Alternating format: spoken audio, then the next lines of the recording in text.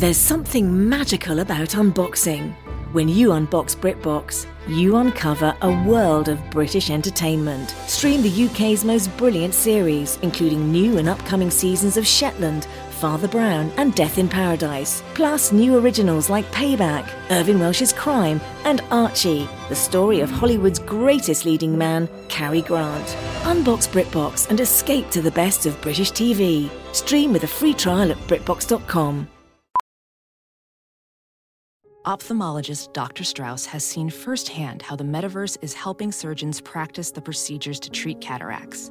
Cataracts are the primary cause of avoidable blindness. He works with a virtual reality training platform developed by Fundamental VR and Orbis International to help surgeons develop the muscle memory they need.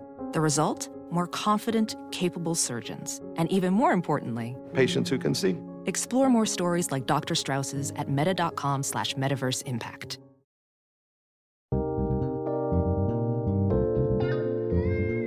I don't need no wine and dine, I want something high class. Like spending my nights at home, romancing the podcast. Take a deeper dive into these movies that are trash.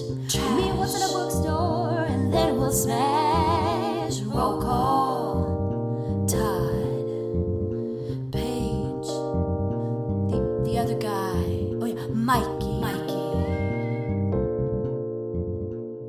Thank you for tuning into Romancing the Pod. You had us at hello. I'm Paige Wesley. I'm Mikey Randolph. And I'm Todd Schlosser, and this week I made you guys watch My Best Friend's Wedding. Yes. So was this the first time any of you had seen this before? Yes, I had never seen this before. Really? You hadn't? Okay. So what did you think, Mikey? First impressions of My Best Friend's Wedding? Not since Sweet Home Alabama has a movie been about a villain.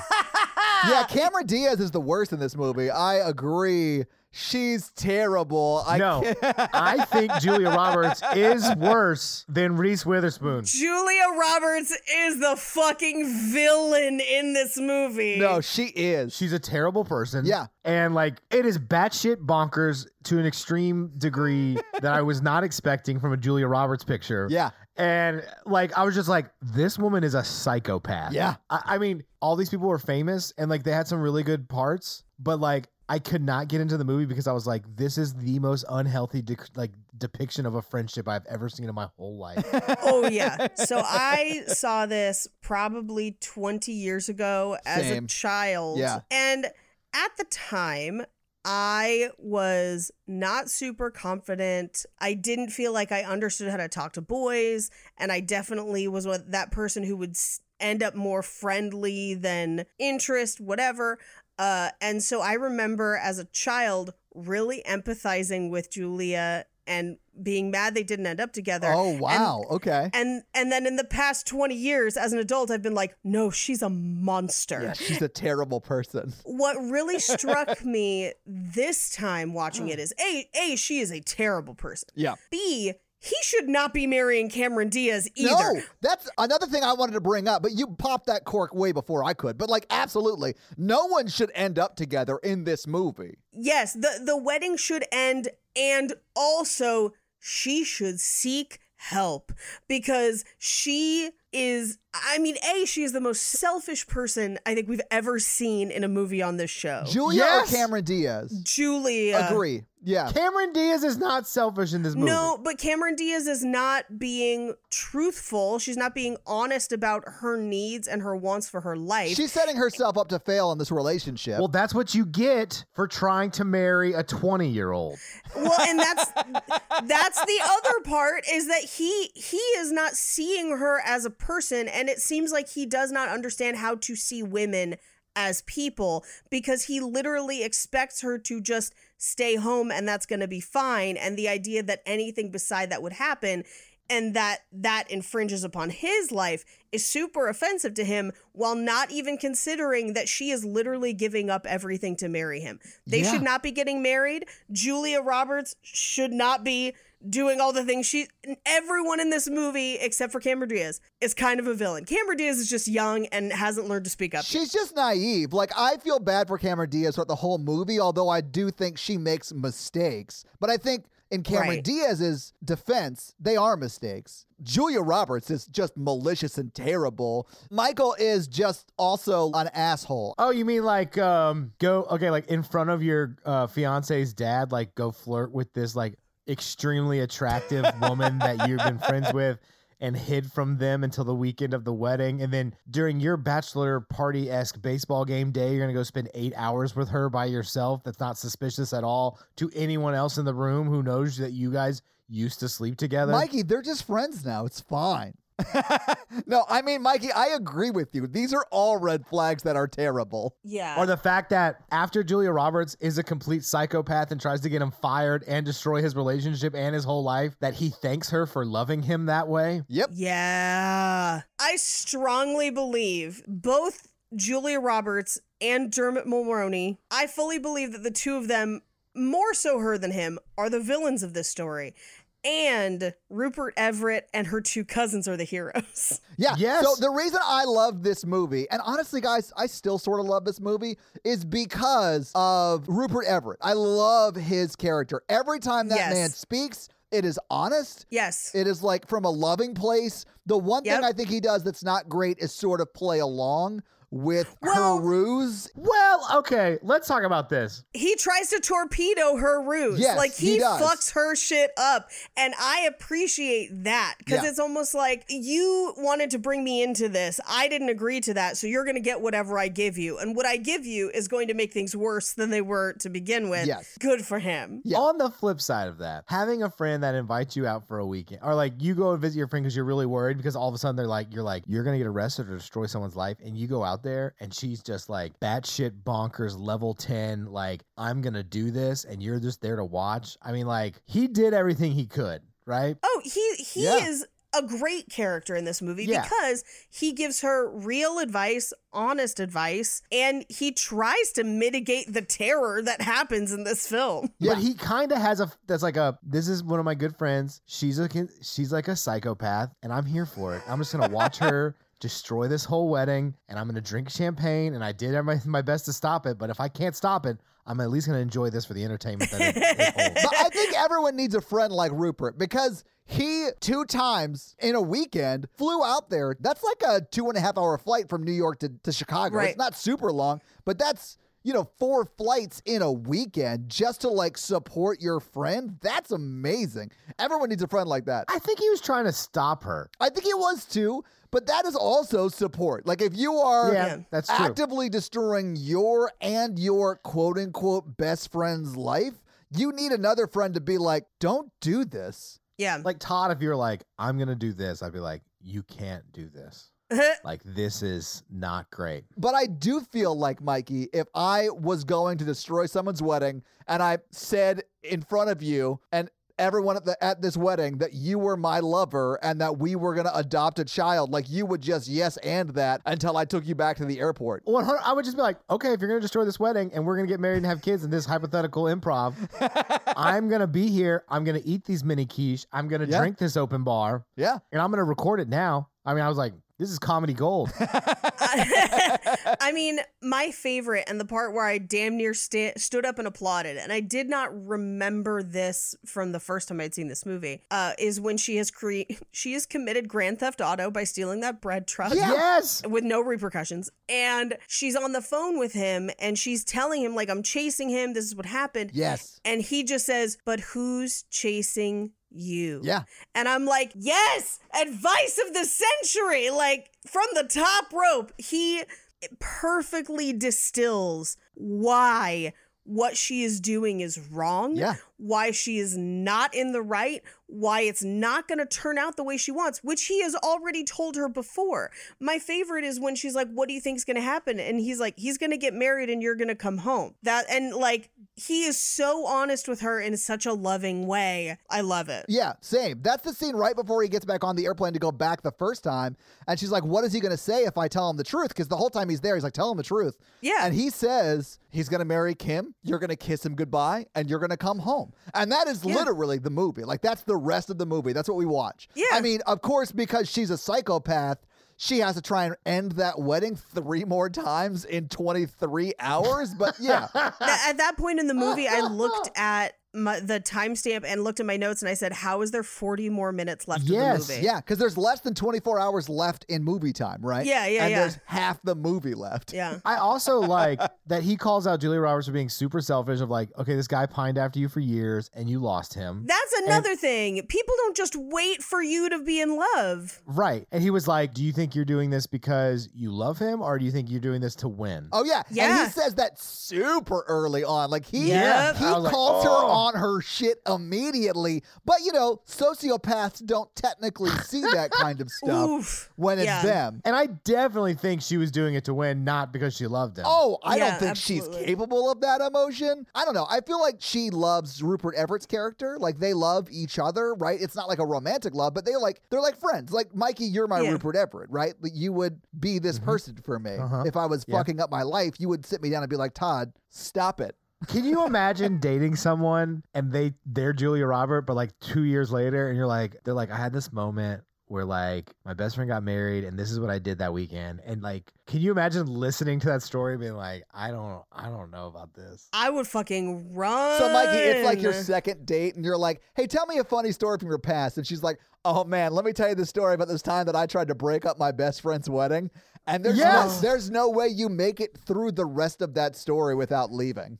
Yeah. Oof. I mean, I'm really torn because I feel like the movie wants us to empathize with her through the bulk of the movie and have the ending be difficult, where it's like it's hard to watch, quote unquote, the love of your life that you don't really have any chemistry with, that you just wanted to win, walk away. Yeah.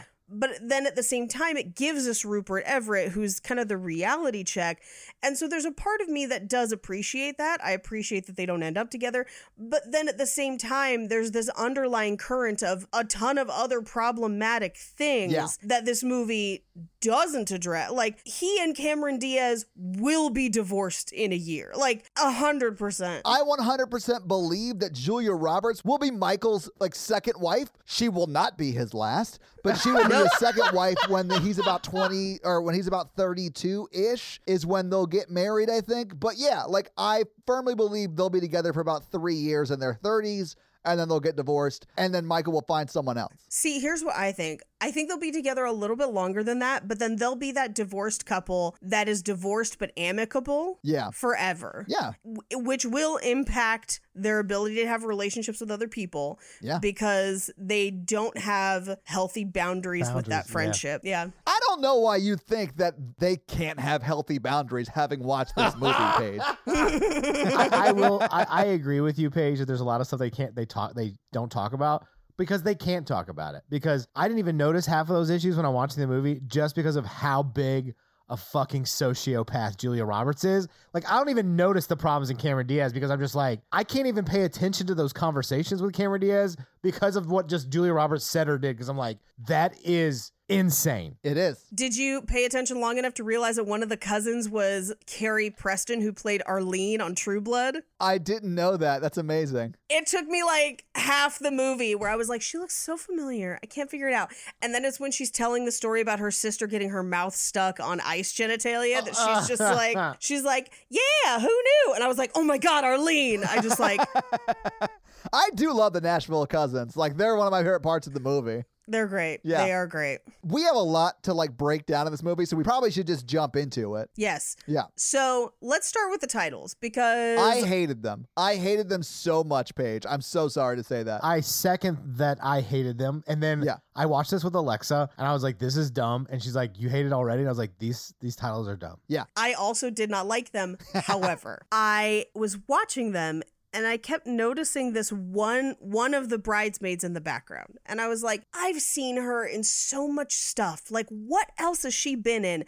So then I went on this like wild goose chase to find out who was in the credit sequence, not the movie, just the credit sequence. Paige, I love you. I don't know if you know, but there's like a whole separate IMDb just for credit sequences. No, I did not know that. It's insane, but I found it. And this credit sequence is even more bonkers than you realize. So the one that I kept recognizing is a woman named Bree Turner, who's been in fucking everything. She was in every rom-com in the 90s as a best friend.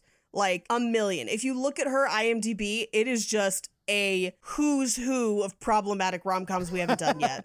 Those are 90s rom-coms right there. Yep. But then also, this opening, the title sequence was directed by PJ Hogan, who directed Muriel's Wedding and Confessions of a Shopaholic. It was choreographed by Toni Basil. If you don't know who Toni Basil is, Really? Yes, she's a very famous choreographer, but she is also famous for being a one-hit wonder with her song Mickey. Very famous. Mickey, you're so fine. Yeah. Yes. Yeah. I didn't even know she did choreography. Mickey's all I knew her from. She's a very famous choreographer, especially Wow, at the okay. time. So like that, I was like, wow, they called in the big guns. But also, that song, Wishin' and Hopin', is a Burt Bacharach song. There's a number of Burt Bacharach songs in this movie because they wanted to pick a bunch of songs that at one point were sung by Dionne Warwick. Almost every single song in this movie was at one point either originally sung by Dionne Warwick or covered by Dionne Warwick. It's a long story. Anyway, for this cover, it's sung by Annie DeFranco. I love Annie DeFranco. Everybody does, but they refused to have her lip sync it for the credits. So they just hired somebody else to do it. That does not surprise me too much. I doubt Annie DeFranco's look and vibe is what they were going for, but I prefer it. Yeah, honestly. Anyway, so that's the credits. Yeah. We haven't even gotten to the movie. That's just what happened in this bonkers ass credits with a woman in a wedding dress and 3 women dancing behind her who are not in the rest of the movie. That wedding dress, by the way, is Rachel's wedding dress from Friends. They got it out of costume storage. Oh, wait, it's the actual one? Yes, What? it is the actual one. God damn, this fucking title sequence. Anyway, so a bunch of crazy shit happens before this movie even happens. And at that point, I was like, what the fuck are we about to watch? Here's the other thing, too. The aesthetic of that sequence is very, but I'm a cheerleader. Yes, it Yeah. is. And then the rest of the movie isn't stylized at all. And No. I'm just like, why did we do this? Like, why is this here? Anyway, so we cut to a very busy restaurant during the dinner rush, and we're watching them make the food for a VIP table. We cut over to that table and we see that it's Julia Roberts and Rupert Everett at dinner. And then we cut back into the kitchen where we hear the chef say, I need this special meat right now. Yeah, he does. But then also, I will kill your whole family if you don't get this right. You know what? Okay, so in all fairness, I worked in a restaurant while I was in college. That shit happens all the time. Absolutely. That is every the day. most normal thing that happens in this entire movie. I talk like that at work. If you don't get off that goddamn bridge, I'm going to murder your whole family. No, I was talking to the counselors that I Oh, supervise. my bad. But that probably is more appropriate, question mark? If anything, I would say his delivery is too calm for what I have experienced in kitchens. Yeah. Where he's just calmly saying it. He doesn't have like a head vein pop in or anything. This is not a joke, and I'm not going to say who it was, even though I'm friends with them on Facebook. I once heard my manager at Ruby Tuesday say to a cook, if you don't get me that, I'm going to make sure you get syphilis. It goes undiagnosed, and then you lose your nose. Jeez, I that's was like, complicated. holy shit, that's like some Napoleon level shit. I love I that. mean, that's Napoleon level shit in a situation where the other person has a knife. Like, come on, what are you doing? Yeah, he was back at the house manager, so he had a few knives on him. There you go. Yeah. All right. They were friends. Yeah, no, of Restaurants are course. just a weird place, man.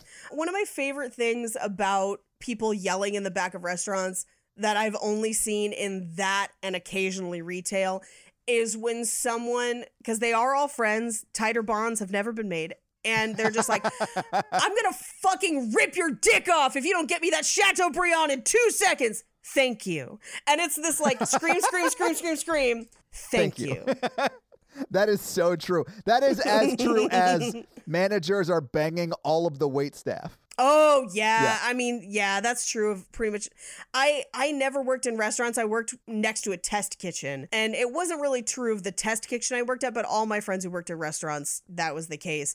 In retail, everyone's either a lot of people sleep together in retail or do cocaine to stay up to do multiple shifts. Yep. But my favorite retail-ism, as far as the things we shout at people, is retail employees will talk to each other, and then the second a customer comes in, they have to greet that customer. So it'll just be like, I don't know, he was fucking her and I didn't know what was going on. Hi, how can I help you? Anyway, so she was passed out in the back. There was a manager where I worked I worked there for 2 years, and he slept with like probably 7 or 8 different waitresses, Jeez. and then got one pregnant and married her. Oh, It's hope what I they're call happy. the Mikey approach to dating. Yeah, that's how you know which one's for you. Let me check on Facebook and see if they're still married. Oh, yeah, I'm curious. Okay, so they bring out the food to Julia Roberts, and then she takes one bite, and she's like, I'm going to write this up as brave and whatever. Yeah, inventive and confident. Who writes up a whole review based on one bite? Like, I don't think she's a good food critic. No, most food critics do. Because they'll serve them a tasting menu, usually. And so they'll take 1, maybe 2 bites of everything. But whenever they take a bite of something, they're trying to get everything on the plate in one bite. Oh. Yeah, it's not like the whole plate, but like a little bit of everything. You'll see them do it on Chopped a lot too, where because they have to taste multiple things, they're only taking like 1 or 2 bites. So update. Yo. They are no longer married. I didn't say their name, did I? No, you did not. Okay, good. No. But what you are saying is that they've 86'd their union.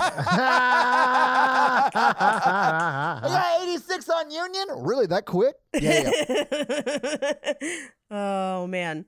Anyway, so she's going to write it up as inventive and confident. And then she and Rupert Everett have a conversation about she's trying to get a job with Newsday. She's checking the machine. He doesn't send her men to go out with anymore because she seems to be... I would say she seems to be happy not dating. She seems to be career focused and happy with that. And that's great. There's nothing wrong with that. Well, and also this movie establishes the idea that she is not comfortable with affection in general. That is true, yeah. It doesn't explore it, but there were parts of this that made me wonder. I was like, is she asexual and fighting against what's going on with her and just doesn't have a word for it yet? I don't know. Oh, I thought it was more like a trauma thing. Yeah, I thought trauma too. That could be that too. It just never talks about it. The movie doesn't explore any of why she might be feeling this way. Yeah, it does, Paige. Do you not remember when she tells her best friend Michael, hey, remember when I was uncomfortable with the word love?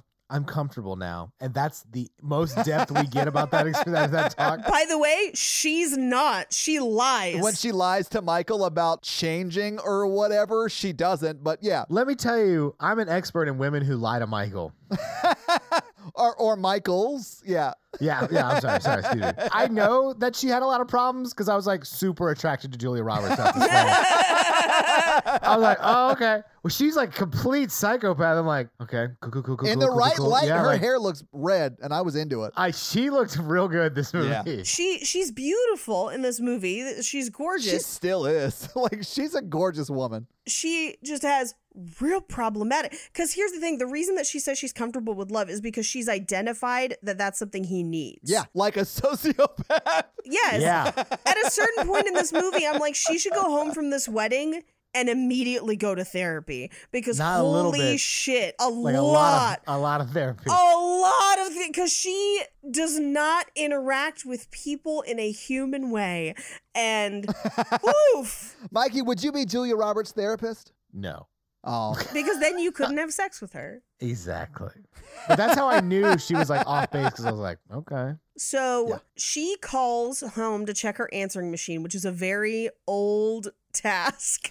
And I was like, She does it from a cell phone. So to me, it was really like funny because it's like this new technology calling like Yeah. an archaic technology. It was very funny to me. well, and also one of my favorite parts is everyone's cell phone looks the same in this movie. And it's because at the time everyone had that phone. Yeah. And it was that leather case. And I was like, oh my God, my Yes. dad had one of these. I totally remember it. That's because that was one of 3 phones you could get. Right, that's it. Yeah. Yeah. So she calls her answering machine, and she has a message from Michael telling her that he's staying at the Drake Hotel in Chicago. And all I could think about was like, Mission Impossible. He's the one who did it. Like, track him down using the clues in your internet Bible. So she then tells Rupert Everett who it is, that it's her friend Michael, that they went out, they like dated sophomore year at Brown because they were both journalism majors, and they only dated for like a month is what she says. And then she broke up with him. And then as they're breaking up, she's like, he cried and said, the worst part of this is I'm losing my best friend. and she said, me too. Yeah. And they've been best friends ever since. And they've, quote unquote, been with each other through everything, jobs, parents, love, like all of it, and travel, which now, as an adult, thinking about this movie, what was lost on me as a child is that I am about 150% sure that they have continued to sleep together this entire time. It certainly sounds like they have, because she talks about like trips they took together post breakup, that 1 month that they Yes. were together, and they're not saying it, but they're saying it. You know what I'm saying? Like, oh, that wild night in Tucson. Like, what the fuck else would that mean, right? Yeah. Like, what is there to do in Tucson but fuck? You butt fuck in Tucson? Oh, actually, there's a really cool mall in Tucson. Anyway, it sounds like she's using him for emotional labor. Yeah, and it Oh, sounds yeah. like he's sort of using her for sex. I think he's also using her for emotional labor. Yeah, that's fair. Everyone has poor boundaries. Like, he obviously loved her for a long time and like put himself in her life, and he should have had not let that happen and not Yeah. let her use him for emotional fulfillment while he pined over her. And then as soon as he finds somebody else, that's when she flips it and is like, I love him. Oh, yeah. I mean, that is a tactic that works on some people, Mikey. Well, and here's the thing. If he had immediately broken up with Cameron Diaz, I do not think they would have gotten together. Oh, if when he called in the very beginning, he was just like, hey, I'm in town for a few days, let's grab dinner or whatever, I fully think she would have called him, gone to dinner, and that would have been it. Like, it would have been a very normal weekend. They may Yeah. have had sex just because that's their normal cycle, but that would be it, right? It's because he is about to not be available that she loses her goddamn mind. But no, even more than that, I think if, like, for argument's sake, let's say she calls, he says he's getting married, she's like, don't do it, I love you, on the phone. Yeah. And they'd hang up, they'd probably have sex, but they'd probably not be together because all she wants is him to be available. Yeah. He loves her. He is obsessed with her. He chooses someone else in this movie, I think, because he maybe has identified that she is unwell and that perhaps their relationship is problematic.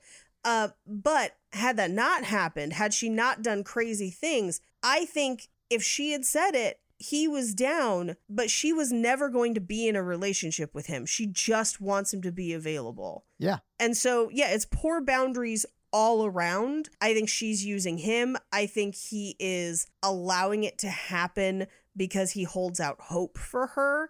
And I think meeting Cameron Diaz and making a change was probably the healthy thing that he was trying to do with his life. However, it is established in their conversation a little bit later, in like 1 or 2 scenes from now, that they hadn't talked in about a month, and he'd been trying to call her for a month, which means that either one of two things has happened. One, the last time they talked, he had not met Cameron Diaz yet, which means that they're getting married in 4 days after knowing each other for a month. Or he didn't tell her about Cameron Diaz, which seems odd. Yeah. Well, because she does reference when they've dated other people that they've communicated about that, right? Yeah. Yes. That's a good point, Yeah. Paige. Then he must have been keeping it a secret, or they literally just met under a month ago. I think it might be the latter. Yeah, me too. And that's terrifying. I'm ready to settle down, baby. No. Find me a 20-year-old who's ready to get married in a month. Mikey, you run from that person. Run from that Yes. person. They should absolutely not be getting married. But, Todd, what if her dad's a billionaire? Listen, there are some accommodations that can be made for superior wealth and, stuff like that. And he owns the White Sox. And no, he owns the White Sox and a cable news network. Yeah, Todd, what about then? I mean, honestly, if it's not the Cubs, I don't care. Whoa. Second White Sox, the Cubs are one of the 2 teams I can name. I'm going to say, if there's a prenup, don't do it. Oh, 100%. absolutely not. But what if I was getting my own cable news show? Oh, Mikey, could you? That'd be great for us.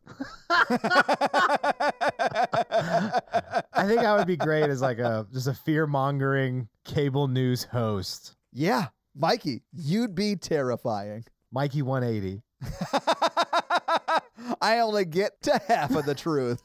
I like that you just start stories but never finish them. Yeah. Guys, you'll never believe what happened in Tennessee today. There was like a school shooting or something. So next we're going to move on to...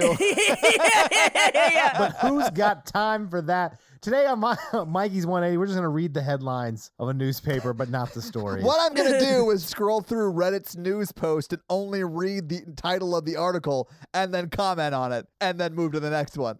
Local man marries tortoise. Weird. Pretty much what we're pitching is what Mikey does on the toilet, but with a camera. I mean, I think there's a market for that too. Then we can finally hear some of those only parts. I can't believe only one person reached out about my BM. I mean, it's a gross thing that you probably should not reach out to someone for, but yeah, I get that. No, that person has all the balls in the world. I love it. Anyway, we should get back into it. So she tells Rupert Everett about this promise they had, where they had like a blood ritual where it's like they prick both their fingers and rub them together, that if they were 28 and not married, they would marry each other. And she's about to be 28, and he is now desperate to talk. So she thinks that that's what it's going to be. Right. And to be honest, she's going into this phone call thinking that she's going to have to, quote, let him down easy. Right, because he's still on the market as far as she's concerned. Right. So she doesn't want him. And believe me, I wish this wasn't true, but there are people, it's not just women, but there are people out there that will back burner people. Like they're like, oh, they're an option, but I don't want to exercise that option right now. So I'm going to like quote unquote friend zone them, even though that's like a term I hate. But yeah, they like push them to the side, right? We've all backburnered somebody. I've never backburnered. I've been backburnered. Same page. But if you backburner somebody and then immediately move them to the top burner when they find someone else, that's a huge dick move. Yeah, you're a dick. I like to simmer, not backburn, like simmer people. It's also not great. But you know, whatever. Mikey, she's like, hey, is it cool if I just like leave my toothbrush here? I've been staying over a lot. And Mikey's like, ooh, you probably should simmer a bit.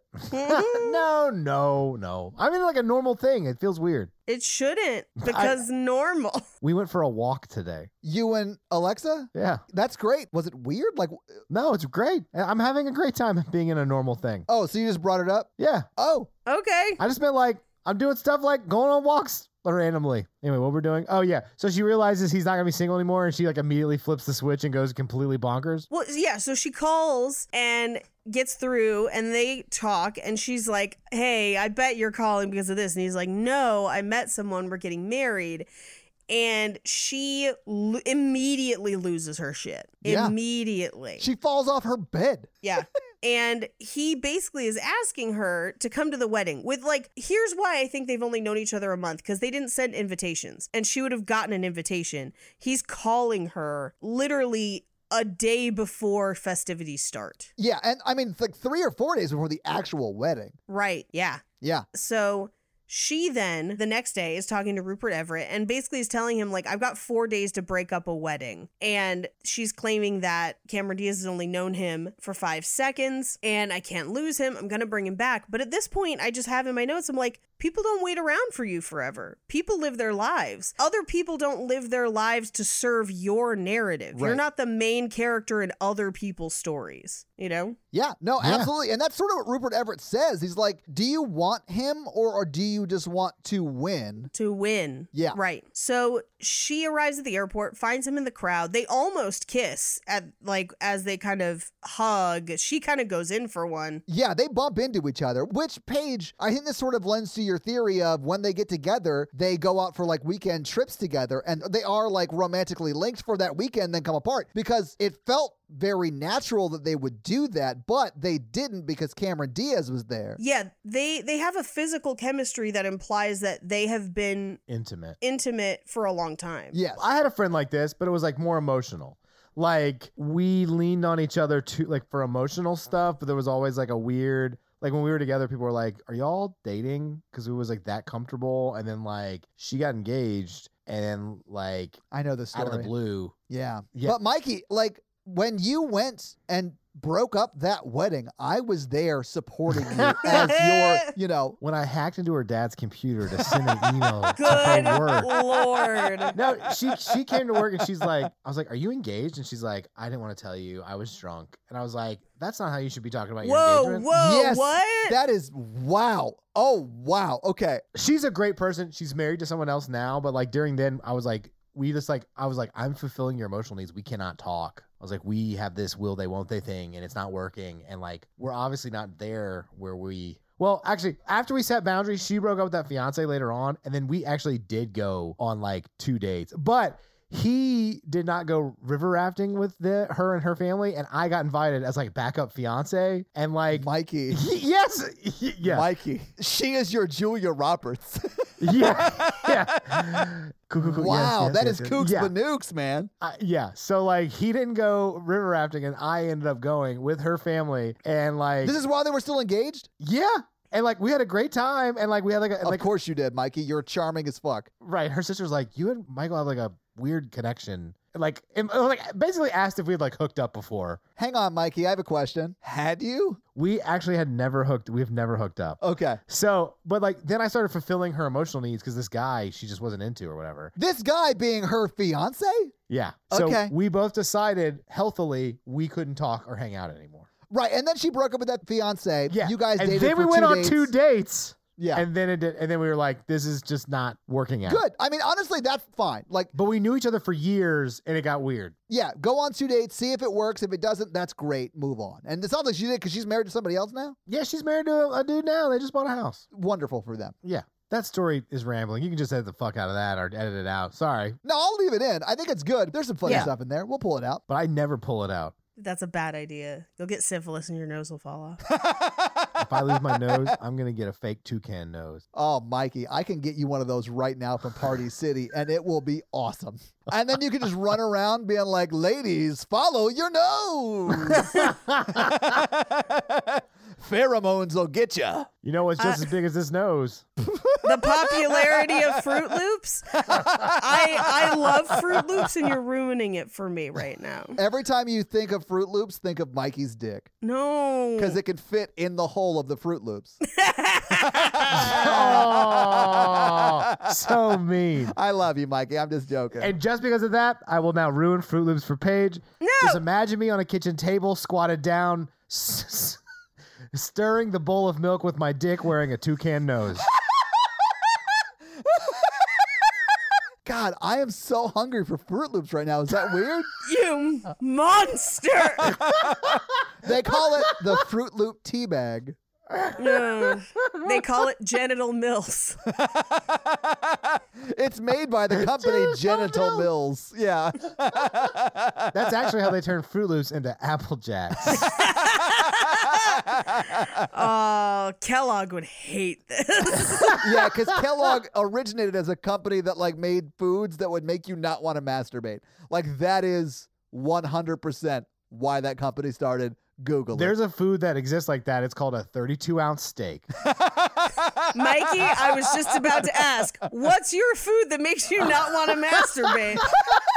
Honestly, I'm so glad he answered it. Paige, what is yours? Chicago deep dish pizza, which I love, but like I could eat enough of it that I won't move for Yeah. days. And Yeah. so like it's that like I'm so full I can't even raise a hand to my pelvic area. I, first off, can't believe we're finally having this conversation. Secondly, for me, it's really just any pasta that tastes good. Because I'll eat too much of it, and then Natalie will look at me and I'm like, I can't. Not unless you want me to throw up. And that's even if, like, I'm not doing most of the work. You know what I'm saying? Like, If you give me like scalloped potatoes, a big ass steak, Yes. Yeah. like a fucking old fashioned and a Diet Coke, and then like some sort of like fancy frou-frou creme brulee dessert, Oh, he's got a whole menu. she would turn to me and be like, do you want to have sex? And I'd be like, do I want to let down my body from the perfection that I already had at dinner? let's face it, baby. There's no way we're topping dinner. Yeah. This is why Mikey has his theory of have sex before dinner. Yes. Yes, absolutely. It absolutely works. Yeah. An acetizer. Mikey, God damn it, you're a genius. I honestly, Mikey, I think the three of us should write like a dating tip book And 100% Acetizer is going to be like rule 6. Yes. Right behind don't trust the Fae. Fuck anything that floats. Whatever Paige's rules were in the Blair Witch Project episode. That shit was so funny. Avoid tiny windows. Yeah. Don't trust the Fae. Fuck anything that floats. If you're unavailable all of a sudden and she takes interest, avoid. Yeah. Yeah. Speaking of that, maybe we should get back into this bonkers ass movie. So she decided to trust the Fae. Problem number 1. Because remember, she was Tinkerbell. He should have never trusted the Fae. Oh, I love But he Hook. gave her the clap. That's how Robin Williams brought her back to life, Paige. I know. He gave her the clap. How dare you sully one of the best movies ever made on this earth? You're doing it, Peter. You're No. giving Yeah, her he the was. clap. Everyone knows it's called Bangarang.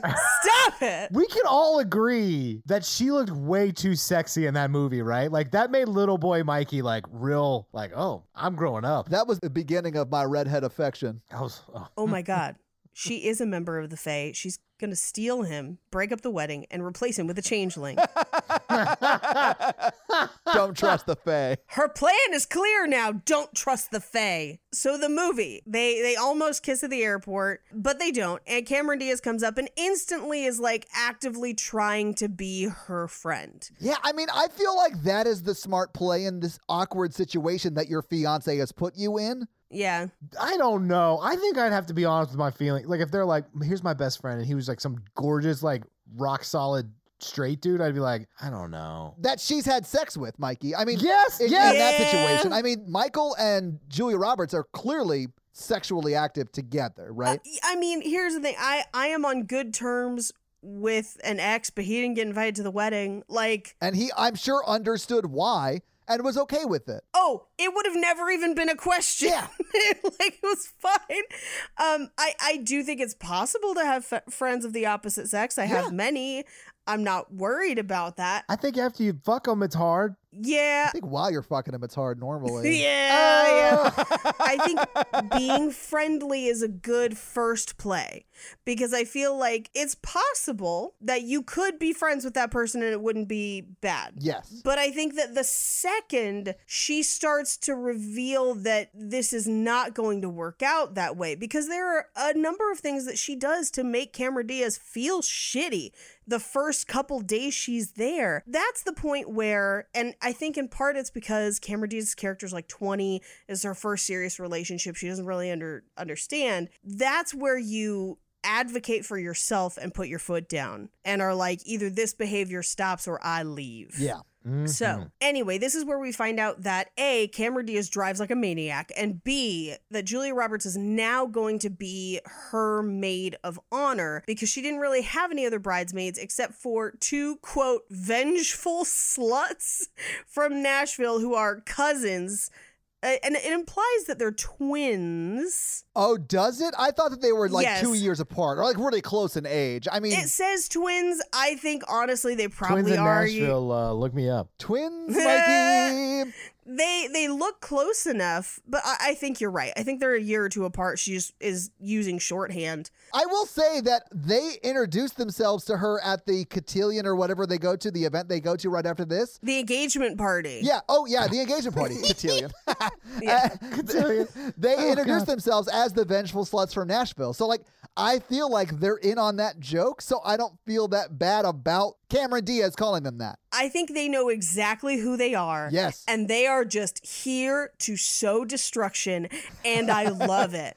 They are here for the chaos. They're like, that's right. We're the people you shouldn't have invited, but you don't have any other cousins. So we're here to get too drunk, suck off ice sculptures, and swear at people. We are the best people at this wedding. No joke. Those two people and Rupert Everett are the best people in this movie. They're my Oh, favorite. absolutely. Without this, I know we touched about this in the beginning. Without the good side characters, this movie completely falls apart. Absolutely. for me. If there's no Yeah. Rupert Everett in this movie's unwatchable. Yeah, absolutely. So we cut to she's immediately being fitted for her bridesmaid dress. And it is, I like it as a dress. I mean, for the time period, whatever. I forgot that they legit go straight from the airport, drive like a bat out of hell, and then Cameron Diaz in the car asks her to be her maid of honor. Yeah. And then go right to the dress fitting. I didn't realize it was that quick. Damn. It was that fast. And while it is still a bridesmaid's dress, which, is still not great necessarily. Right. She does talk about how she picked it with her in mind and gives her the option of like, would you like something different? Yeah. Which, by the way, I have some money figures later on how much this madness would cost. Right? I was like, man, if this guy wasn't a billionaire, he'd be so mad. Oh, But man. billions is a lot of money. Well, it depends on how long he has owned the things that he's owned, but I have some salary figures of what he's probably making. Cameron Diaz's dad. Yeah. Mhm. Okay, awesome. So she also asks, like, shouldn't all the bridesmaids be in the same dress? And Cameron Diaz is like, no, we picked something special for you, which also almost every single wedding I have been in, the maid of honor is slightly in a different dress. Really? I didn't realize that was a thing. Yeah, I saw that. She has a different, like a lower cut dress. It's usually the same color. If somebody went with all the same color, it's usually just a slightly different style or just like one step up quality wise in a different color. Right now, the thing is to let people, like, give people a color and let them all pick their own dresses, or let people pick a range of colors. I didn't have a bridal party, so I didn't have to worry about this, but in most of the weddings I've been in, especially ones in the 90s, the maid of honor was in a different dress. Interesting. Okay. And it could be as simple as, like, hers has sleeves, or she has a different bouquet. She almost always has a different bouquet. Okay. And there's usually, and they don't really cover it in this movie necessarily, usually your maid of honor is the one who's like planning your shower. Yeah. She's also responsible for moving and handling your train if you have a train on your dress. So like there's a whole bunch of like, there's a reason why it's usually your sister or a cousin or a friend, because they're going to see your butt like 14 different times that day.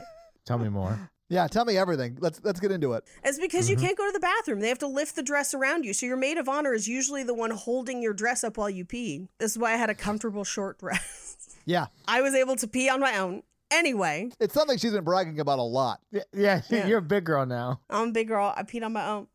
So she is clearly uncomfortable. She goes to step down to get out of the dress to go change and rips the dress as she steps down, which Yeah. means that dress was constructed badly because you should be able to walk in it. Yeah, absolutely. Bad seamstressing. Yeah, what are they going to wheel you around in a dolly the whole wedding? You're going to have to walk in those dresses, ladies. Don't laugh. People have done weirder shit. Anyway, so she is changing and he walks in on her without her being dressed, like doesn't knock anything. And this is the first time I feel like Michael is being inappropriate, which, I mean, we're like 5-10 minutes into the movie, but Oh, yeah, we're not far at all. And he's like, oh, I've seen you more naked than this. Yeah. Well, and Andy says you look really good without your clothes on.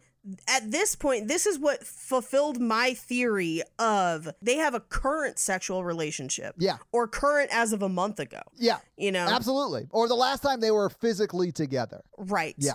And she calls George and just says, she's toast, and like hangs up the phone. And you're just like, oh, that's not good. But we cut to her and Cameron Diaz going back to the hotel, and they're going up to the engagement party. Yeah. Which the fact that they're having an engagement party 3 days before the wedding should tell you how fast this is happening. Oh, I didn't even think about that, Paige. You're right. Like, they literally just got engaged like a week and a half ago. Yeah. Cameron Diaz is pregnant. There's no reason why they should be getting married this fast. It's bonkers. Maybe that's why he's stuck on her staying home. Maybe. Oh, I mean, man. it doesn't reveal any of that. Well, there's no time because you're watching the movie through the lens of a psychopath.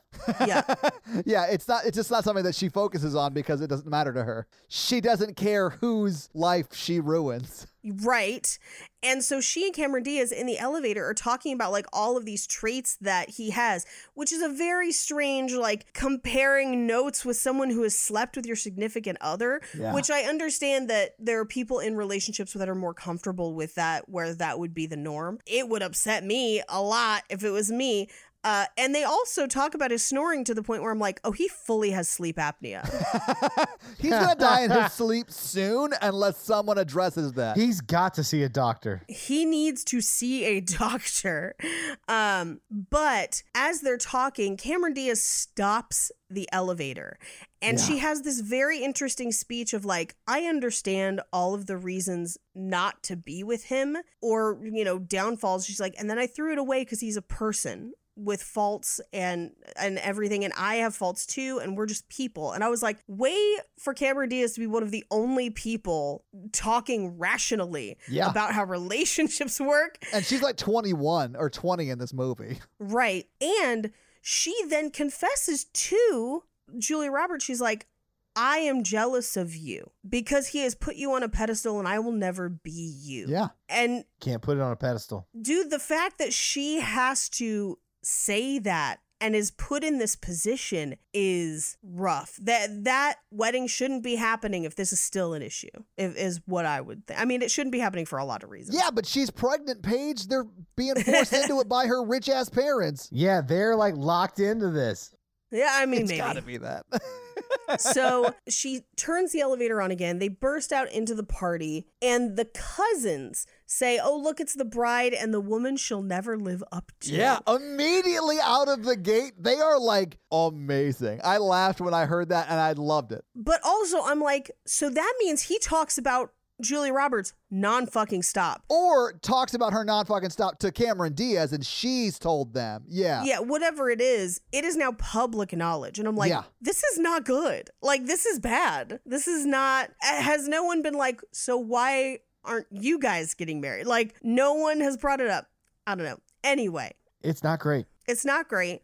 So they take Julia Roberts to the ballpark where she's hanging out with the groomsmen because she's Michael's friend. And this is a very uncomfortable sequence. The next 15 minutes. Yes. I mean, when she's like all over him in front of her parents and his parents. All over him, and no one thinks it's weird. When she says, I've got moves you ain't never seen, I was like, this is not a conversation you have with someone who's about to get married in front of the bride's parents, the groom's parents, and his little brother. What is happening right now, Julia? Well, and then she finishes it up with, I'm still your best friend. You just haven't seen me for a while. Yeah. Like, it's an invitation. Like, it's...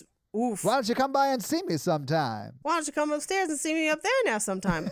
So they take some time alone to talk, and he says to her that one of the reasons that he's with Cameron Diaz is because when I hug her, I don't have to let go right away. Yeah. Ooh. Which, honestly, that's a thing of, like, you have to be comfortable with intimacy and have an open conversation about that and an understanding of how your partner receives intimacy and how they enjoy it. Yeah. And you know, if that disconnect is happening, then that's going to be a problem. So I feel like that's a good reason for him to have maybe brought this up as an issue with Julia Roberts, but also he's comparing them, which is bad. Yeah, I would say before he's engaged, before he's dating somebody else, he could have had that conversation. It's appropriate. Like right now is not appropriate because 100%. It sort of feels like he's throwing it in her face a little bit. Like this is the reason we didn't work out is because you're damaged on some level or whatever it is. It just felt uncomfortable and like it's not the right time for that. Yeah. He could have done it as a rebuff. I get it, but I mean, he's like, I can't hug you in public. Does he say that later on, or is that this scene? No, that's this It's scene. this scene, yeah.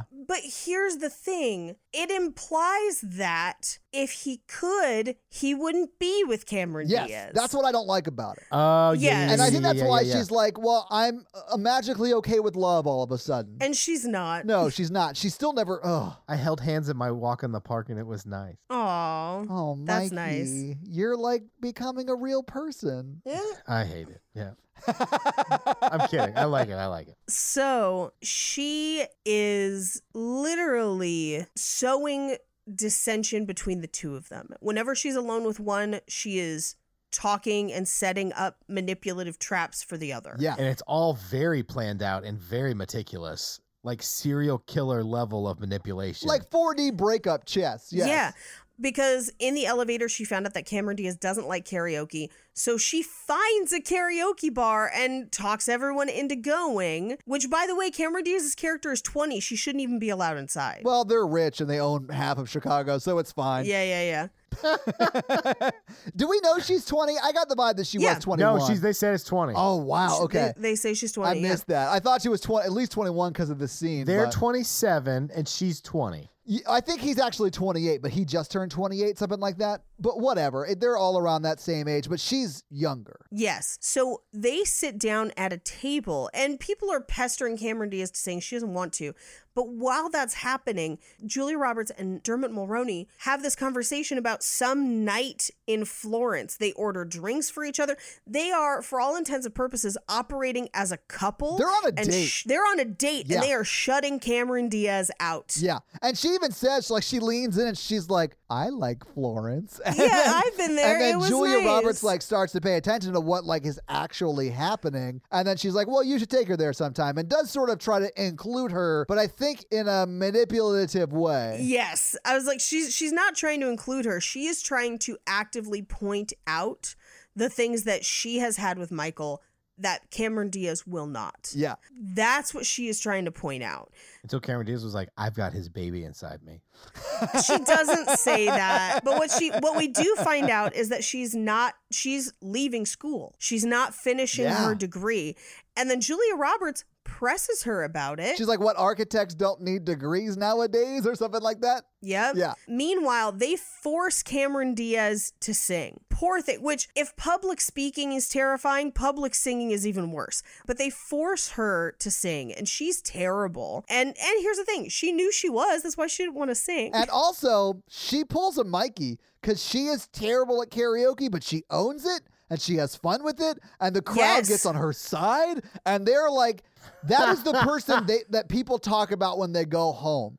Yeah, she turned the crowd. Yeah, the guy who couldn't sing for shit, but like nailed it and put on a great show. Those are the people who like stand out most at Thank karaoke. You. I'm ready for you to post the video. I don't know if I have it anymore, but if I do, I will. Because Mikey is terrible, but it's also awesome at the same time. I can't sing. I can't even make a metaphor about how bad I can sing. Do you want me to do an impression? Yeah. It was, You've Lost That Love and Feeling. And Mikey, I swear to God, sang it like this. It's getting hard not to show it, but baby, believe me, I know it.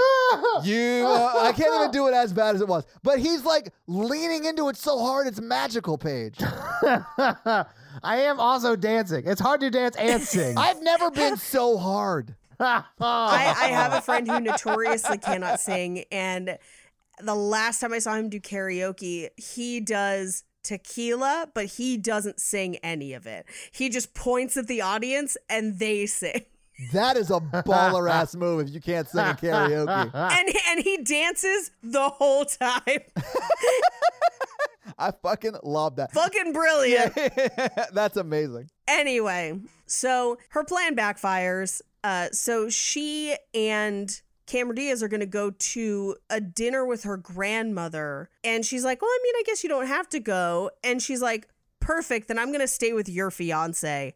Bye. Yeah. And that was the point at which I would have been like, no. If you were Cameron Diaz? Yeah. Absolutely. I just watched what happened at dinner. One of you is coming with me. Yeah. I don't care which, but you're not staying together. Like, nope. So we cut to them sitting on the train steps eating hot dogs later. And she basically is like, yeah, I was shocked when I found out you were getting married. And she's kind of like, well, she's okay. And then she implies, this is where she sows the seed of destruction that will bear out through the rest of the movie. She talks about how she's leaving school to follow you around, and how long do you think it'll be before she'll want you to settle down and work at her dad's company? Yeah. Which by the way, would be an amazing job. Like, and it's not a bad job, you know, like. Yeah, because he's like a sports columnist. He's a sports writer that travels around. He's traveling, she says 52 weeks out of the year, which I'm sure is an overstatement, but I'm sure it's a lot. Like those, in some positions, like they travel like 35 weeks out of the year, which is an insane amount of travel. If only she would have known in 5 years, his job would be obsolete. Yeah, absolutely. But I mean, she is offering him a job like at the executive level, or I should say Cameron Diaz's dad is. Right. And it's an immediate like jump to the front of the line. It is like nepotism. Well, you cannot marry a billionaire's daughter without working for that company. That's just the implication. I know, I get it, but like I feel like Cameron Diaz has good reasons for wanting him to take that job because she doesn't want to have to give up her life. She even brings it up a little bit later. Like she brings it up twice. She doesn't want to drop out. I mean, like she doesn't like being pregnant. I get it. She doesn't want to drop out. She doesn't want to have to travel all the time. She wants to set up a home and have a like family, and she wants him to be in town most of the year. So like I get all of that. Yeah, and I would say you shouldn't have to, if you are marrying somebody, one person shouldn't be giving up everything for the other person. It should be some sort of compromise. I do like to give it up. But does she like to give it up as much as you like to give it up, Mikey? I'm sure she's out there. But she is manipulating Kimmy in this way because she then goes out with Kimmy the next day where it looks like they're doing the wedding registry 2 days before the wedding. The whole thing is bonkers. Yeah. Too fucking late, bitch. The hell if I'm bringing a billionaire's daughter a wedding gift. I'm like, fuck off. Yeah, when Julia Roberts says, I didn't get you a wedding gift, I'd have been like, yeah, I wouldn't either. What could they possibly need? But what she gets them is so fucked up and manipulative. Paige, stop. We'll get there. Oh, no, we'll get there. No, it's so terrible. Because yes, Paige, yes. But let's talk about it later. Anyway, so she manipulates Cameron Diaz into like getting her dad to offer this job. Yeah. Knowing that he will not want it and it will cause a fight between them. So yeah, but also he's dumb not to want it. I'm just going to say that. I agree. Anyway, well, and here's the thing. I feel like when he turns it down, Cameron Diaz's dad is like, I'm proud of him for sticking to his guns. He wants to do what he wants to do, which is great. You know, like Cameron Diaz's family, though billionaires, are super nice and accommodating to two extremely selfish assholes. Yeah. Yeah. So we cut to, they're going out to dinner. It's night 2, I think is what it is. And Julia Roberts shows up to the table in a weird bedazzled cardigan sweater. And Dermot Mulroney just says, "You're so beautiful." Yeah. In front of like the other people that are there. Yeah, everyone sees it. Yeah. It is not hidden. Then Cameron Diaz launches into like pitching this job to him. And they get into a fight that would make me break up with someone. At a certain point, he is just yelling over her and not allowing her to speak. Yes. Okay. So this is like the first sign to me that they should not be getting married was in this scene. Yeah. I was like, oh, she's having to give up everything for this baby and not her pregnancy. I mean, Michael's character. Yeah. And like, it's terrible. And he treats her like shit in this scene. Yeah. Yeah. I mean, I think you could tell a lot about a couple about how they argue. Yeah. Well, and he treats her like shit. He literally screams at her across the table in front of a room of people. Yeah. That's not appropriate anywhere, but he does it in public, which makes it a little bit worse for me. It's extra. He screams at her until she cries and apologizes to him for literally suggesting that he could take a job that is still in his same line of work because it's a cable sports network. Yeah. Like, I was furious. At that point, I was like, I hope none of you end up together. I hope you all go to your respective homes and die alone. I can't. I hope you get syphilis, it goes untreated, and you lose your nose. I was like, first of all, she is giving up everything to marry you after knowing you for a fucking month, apparently, to not recognize that maybe she has goals that she wants to accomplish in her life that you are preventing her from doing so because you have this expectation that she will just follow you. Yeah. And then to scream at her when she tries to advocate for herself, go fuck yourself. She should have called that wedding off right then. Yeah. Yeah. Yeah. Nope. So they make up. again, her manipulation has quote unquote backfired, but they should not be getting married. Anyway. It's only backfired because Cameron Diaz is so accommodating to Michael, who is the worst. Yeah. So Julia Roberts calls George, and they have the best answering machine message ever, where it's, George and Werner are not in. Brevity is the word of the day. Leave us a message. So she leaves this crazy long message while they're at a dinner party, and they deliberately don't answer it. They're just like... So funny. I do love that everyone at the dinner party at Rupert Everett's house is like listening and loving it. Oh, everyone is there for the drama. We are just here for the I drama. love it so much. As you would be if you were Julia Roberts' friend. Absolutely. Because I'm going to tell you, this isn't the first situation she got into where all of her friends were like, oh my God, tell me more. No, she is a selfish hot mess of a bitch that like she's the one that people talk about where they're like, can you believe she keyed that guy's car and then puked all over that security guard's shoes? And you're just like, yeah, I can. I know her.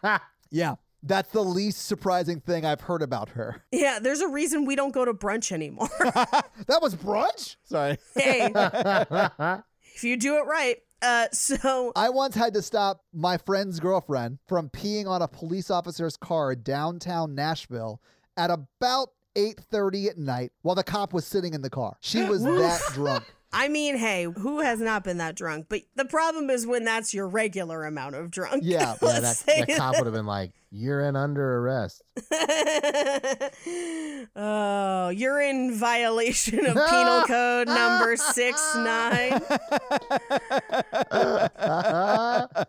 Nice. Yeah. Anyway, we cut to the next morning and she has raided the minibar, which would have cost somewhere in the neighborhood of $400 charged to the room, to the wedding party, which I know they have more money than God, so it doesn't matter. But I do want to break down how much this wedding costs for it to potentially not happen. Oh, I anyway, can't wait. So it's Rupert Everett pounding on her door. Yeah. He gets her up, takes her face mask off because she was wearing like a mud mask. Yeah. And he is basically there to like, hey, I'm here to make sure you don't light the world on fire. So, and he asks her about Cameron Diaz. And she says something really important, which is, if I didn't have to hate her, I'd adore her. Yeah. Which is like, she's so hell-bent on winning. And this is where he asks her, does she really love him or is this just about winning? Yeah. And she says in the beginning it was just about winning, but now when I'm with him, he's so wonderful because he's terrible to Cameron Diaz. But here's the thing. The beginning was yesterday.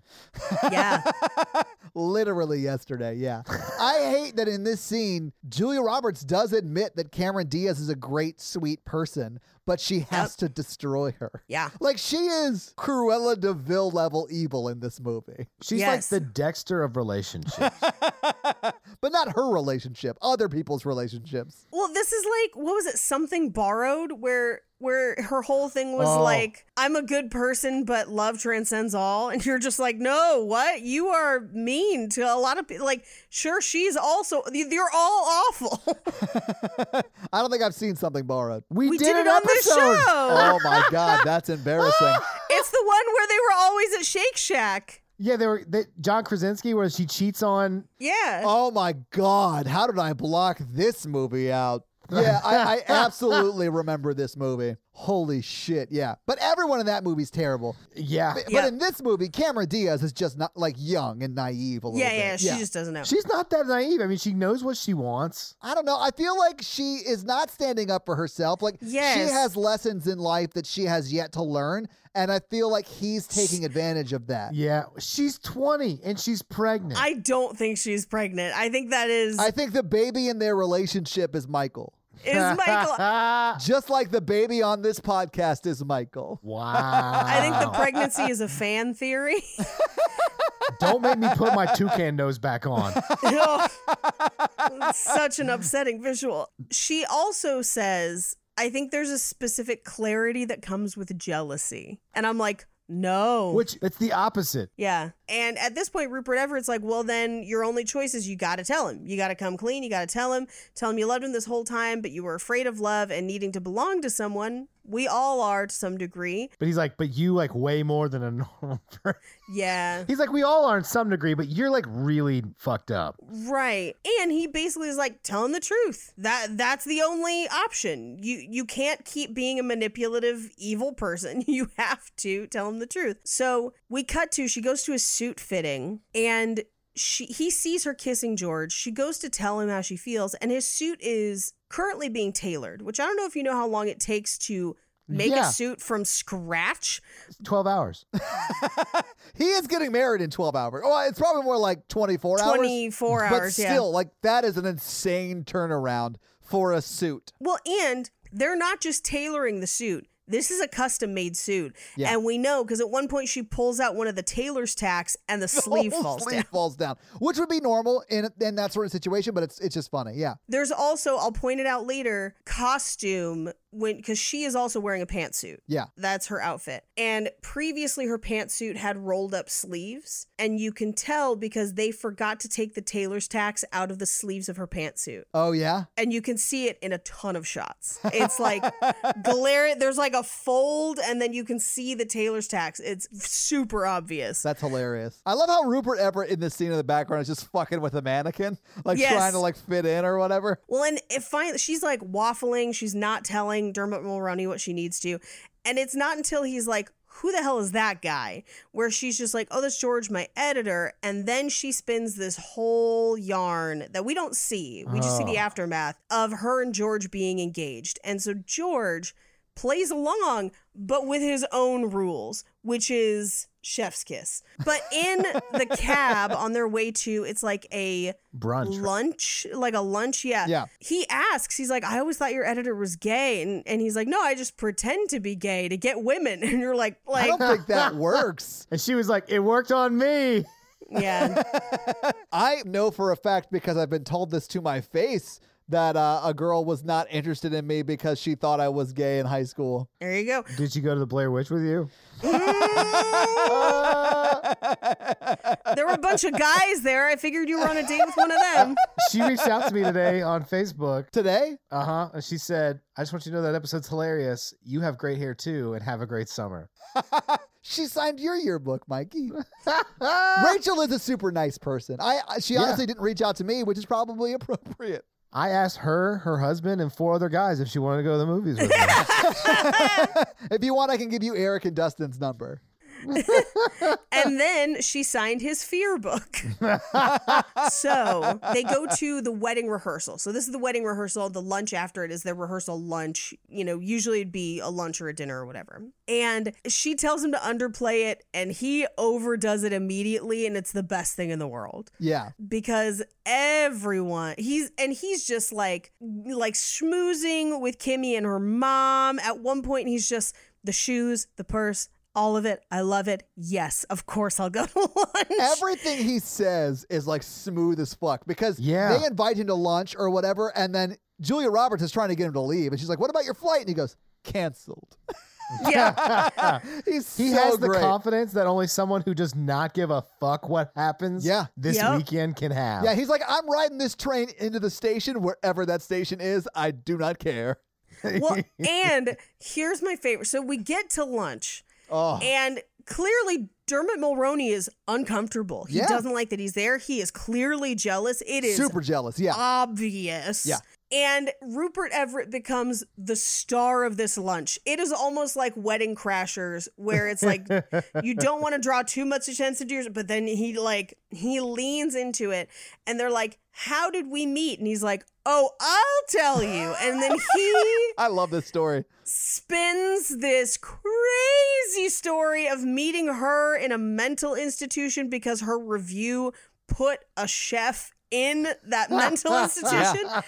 And he was there visiting a man who thought he was Dionne Warwick, but was actually a man named Jerry. Side note, if you are not following Dionne Warwick on Twitter, fix your life. Yeah. do it. She's an amazing follow. Amazing on Twitter. She'll tweet stuff that's just like, what the fuck is the circle? And you're just like, I just want to stand there and explain things to Dionne Warwick. Anyway. I honestly, I think we could sell that idea for Netflix for a 12-season arc. Yeah. Explaining things to Dionne Warwick. So he tells this crazy story. And then he says, I saw her from across the room. I knew someday we'd end up like this. And then he says, some glittering Doris Day Rock Hudson extravaganza, which... Rock Hudson. was super gay. He is giving everyone there all the information they need. And it is going over every single person's head.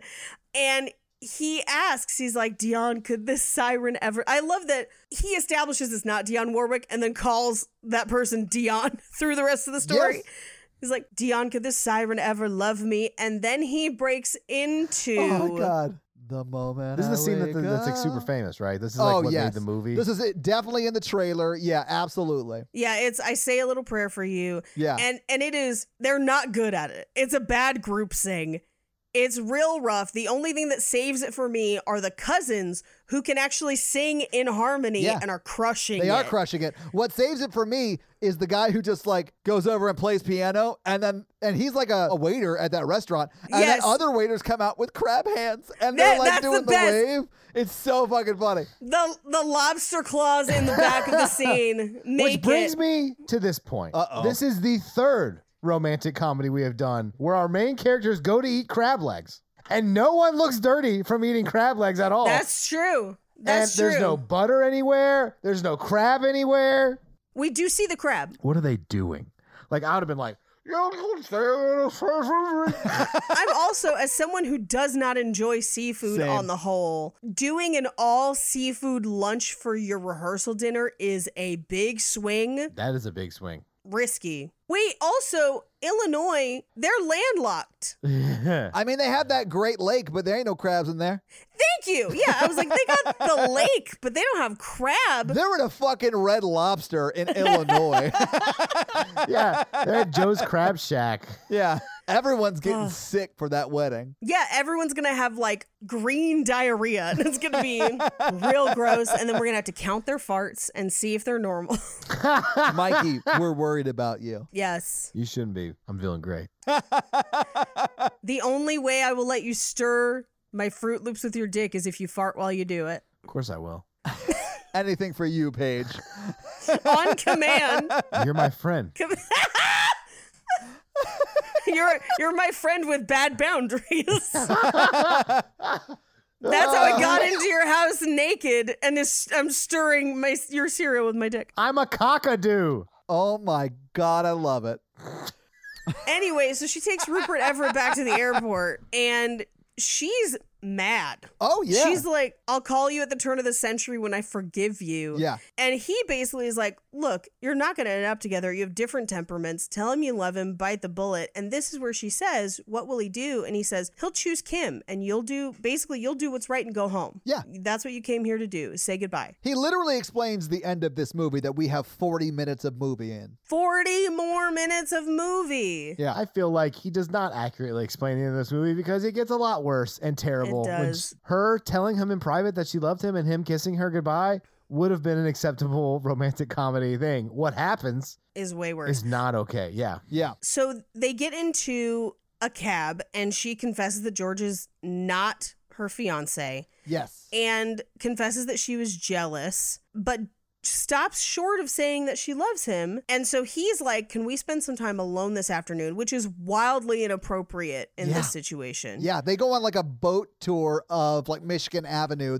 Is that the Chicago River? I don't know what river it is right there, but yeah. I don't know, but I thought it was weird that alone time translated to a tourist boat. I'm like, that's the least alone you could be. Well, I mean, not if you dance and ignore everybody else on the boat. That's true. Which is super weird. But so they have this conversation on the boat where he's like, you've been the woman in my life. She's like, you've been the man in my life. And he's like, this could be our last time alone together. And then he says, except that hot affair we'll have twice a year. And they laugh. And I'm like, I don't think that's a joke. No, I don't either. Because I think that they have been sexually active twice a year, every year since college. Yeah. Yeah. And then he basically talks about how he feels kind of pushed into the wedding, but that he admires the way that Cameron Diaz is just open with her feelings. And he does this thing of like, if you love someone, say it, or that moment just passes you by. And then he just sits there quietly. And it's almost like he's expecting her to say it. And she doesn't. And then he doubles down and is like, Kimmy and I don't even have a song. Do you think that's a bad sign? Like, he's giving her openings to like, Yes. Should I call this off? I think what she is doing is terrible. Do I think she's misreading signs? I don't. I don't think so either. I think he's giving her signs. Yeah, which is terrible. Like, they're both terrible people. Yeah, and he then sings their song to her while they dance. Yeah. Slow dance, body to body on this boat. Yeah. Yeah. would hate to be on that boat. I'd be like, oh my God, these people. Okay, I hate this scene for a few reasons. Like, what's happening, I hate. I love the way it's shot. I love the timing of when they're talking about Under the bridge. Yeah, when they're talking about Yeah. like seizing the moment and telling someone how you feel. They're in like the dark because they're under one of the bridges, and then they literally like show Julia Roberts not tell him. Yeah. And then they come into the harsh light of day, and it telegraphs all of that. It's done so beautifully, but I Yes. hate what's happening. I just love the way it's shot. Yeah, no, I agree. Them under the bridge is perfect. And my favorite was when she just started in with, I don't ever want to feel like I did that day. Take me to the place I love. Take me all the way. That was Under the Bridge by Red Hot Chili Peppers. Thank you. In case you weren't alive in the 90s. For those of you who were children at that time, I'm the grumpy old troll who lives under the bridge from Dora the Explorer. You're welcome. I babysat a lot. If you want to hear a better Red Hot Chili Peppers song, Suck My Kiss is their best song by far. It's so fucking funky. I think there are other contenders, but sure. Yeah, I don't know if I'm with you on that. It's like one of the only other songs that doesn't include the lyrics of being about California. Well, you know, California does kind of fucking slap, so They've been driving down the PCH for a long time. Yeah, for like 35 years. We get it. the entirety of the Scar Tissue music video. Anyway, so we cut to, she shows up at Cameron Diaz's dad's office. She's going to take him to the bachelor party, but he's still in a meeting. So first she goes to his office, and this is where she opens a laptop, which by the way is gigantic because it's the 90s. I was like, y'all remember when laptops were the size of boxes? Yeah. And she logs into his email because passwords weren't a thing yet, and literally commits fraud.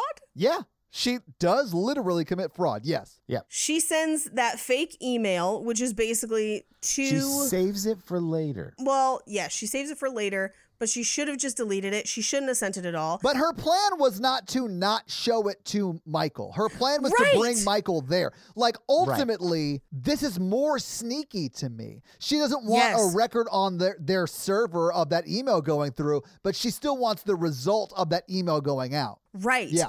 And essentially this email is to his boss that's like, hey, fire him so he can come work for me. Which is a bonkers move. Like, Speaking of Mission Impossible, this plan is very complex and convoluted. yes. It was For a very weird weekend. when she was like starfished over the laptop trying to switch out the knock list discs. God damn, I gotta watch Mission Impossible again. It's I such a only good ever- movie. I like any movie with somebody starfishes. Oh, I only ever watch the Henry Cavill one now, but I should go back and watch the first one because the first one's really good. First one I kind slaps. of want to watch all of them. They're all pretty good, honestly. This is why I think we should eventually start the action movie podcast we want to do. Guy, if I can retire from my day job, I will do a podcast per genre.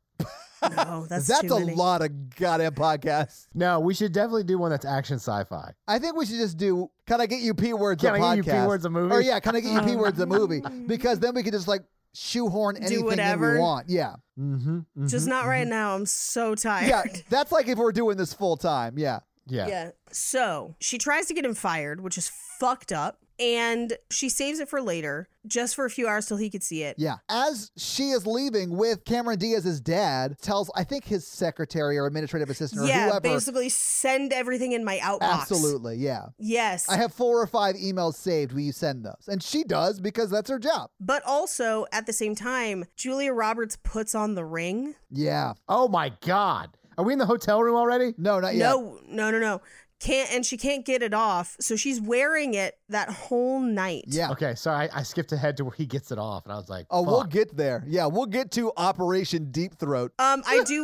We'll get there. We cut to later that night when she is trying to bring Michael back there to show him the email. Yeah. And they can't get into the office building. Because he was given the wrong keys or something like that. Whatever. So they go back to the hotel. Yeah, and she thinks her plan has been foiled by the lack of the correct keys. But we quickly find out that email did get sent. It did get sent because he has a fax from his boss, and his boss is like, let me tell you some facts. That boss is the MVP, man. yeah, Yes? that boss is a fucking hero. Yeah, he's like, I'm not going to do this, but I want you to know what was said to me. I think it's wrong. I think you should know before you get married. That's like a baller move. It is, because he doesn't fire him. He just says, I want you to know what you're marrying into. He doesn't say you shouldn't marry into this. He's just like, I need you to know the tea before you do this. But also, this is where I timestamped it. There is 40 minutes left of the movie at this point. Yeah, and this is literally the night before the wedding. Right. So as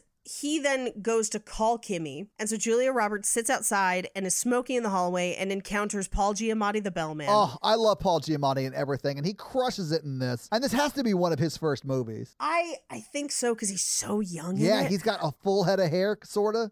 But he lets her keep smoking in the hallway. As he walks away, the door to the hotel room opens. She falls inside. Dermot Mulroney takes her cigarette Yeah. and then leans over and is like, so we called off the wedding because she denied sending it. She denied having anything to do with it. It's for the best. I guess I'm crazy. Like, I hardly knew her. I'm so glad you're here. Do you still have that ring? And then she reveals that she hasn't been able to get it off. And then he literally deep throats her finger and takes it off with his mouth, which, by the way, second movie in 2 weeks to feature a finger suck.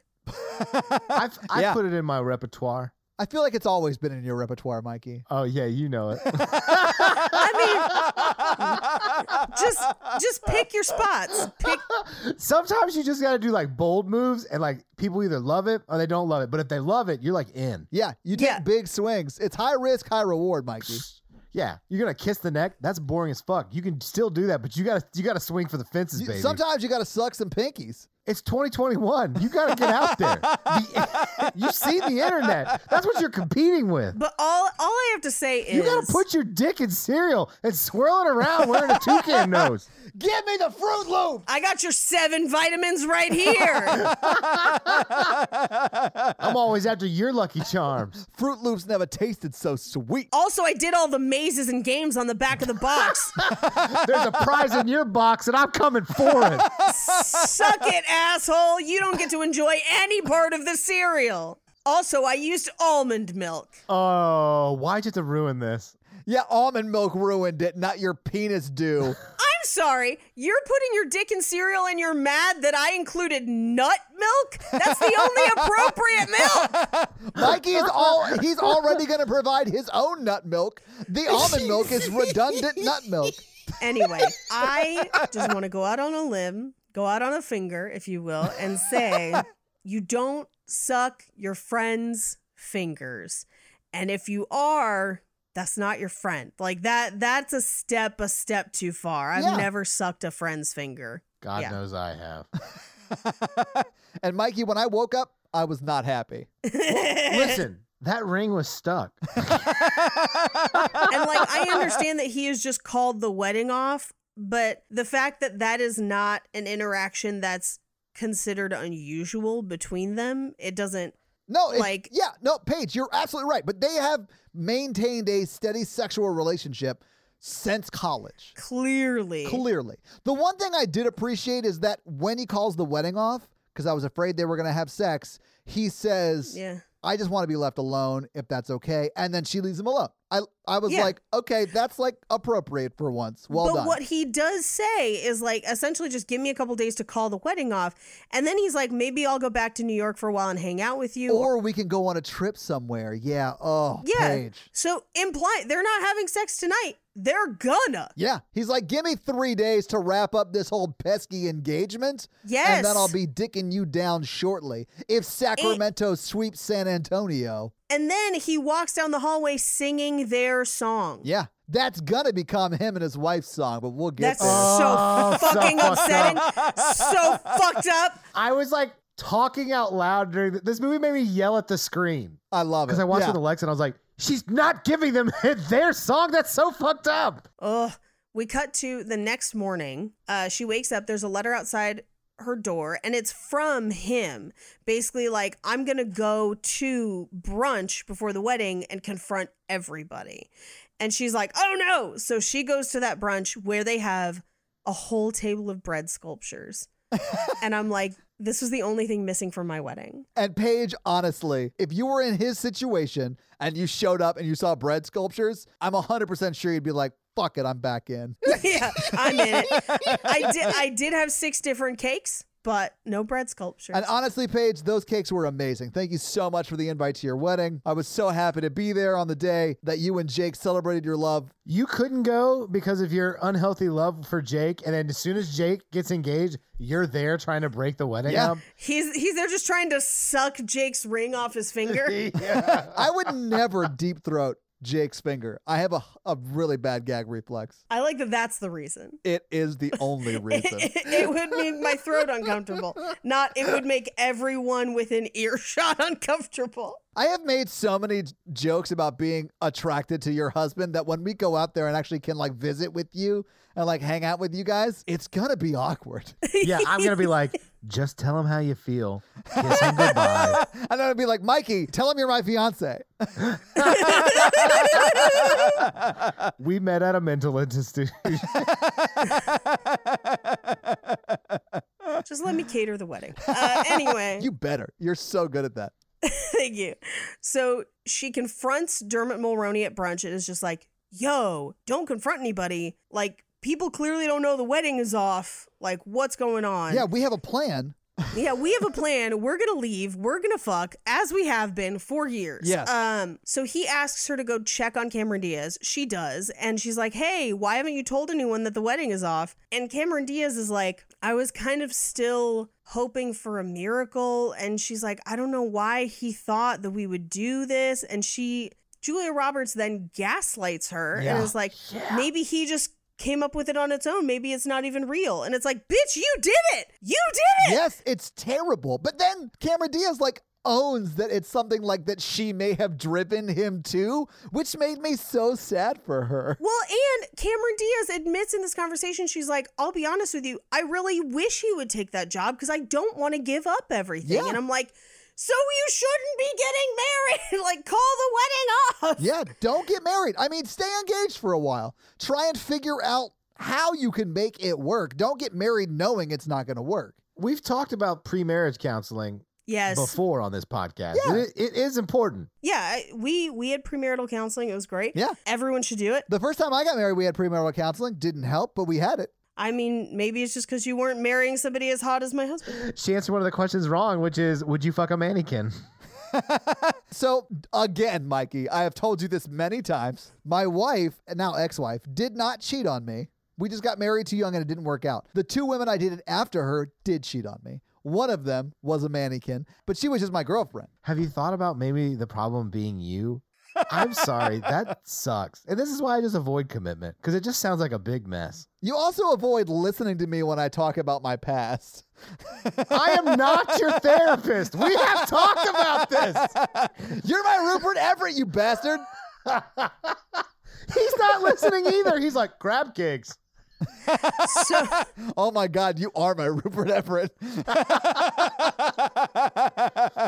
So anyway, she feeds her this whole bullshit of you're creme brulee, I'm Jell-O, he's comfortable with Jell-O, you could never be Jell-O. I could be Jell-O. No. You could never be Jell-O. Like, she loses her mind on her. I ain't never been Jell-O. I could never be Jell-O. If I wanted to be Jell-O, I could because I'm that kind of high fructose girl.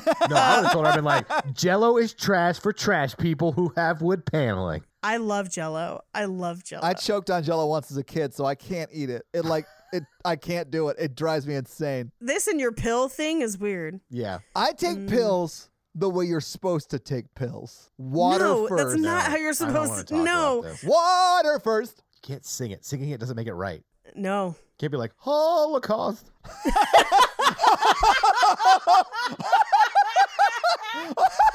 Mikey, I wish I had time to edit this podcast, but I don't. So, like, no cuts. So, like, that's definitely going to be in the episode. I'm so sorry that you just sung that. Wow. It just came out.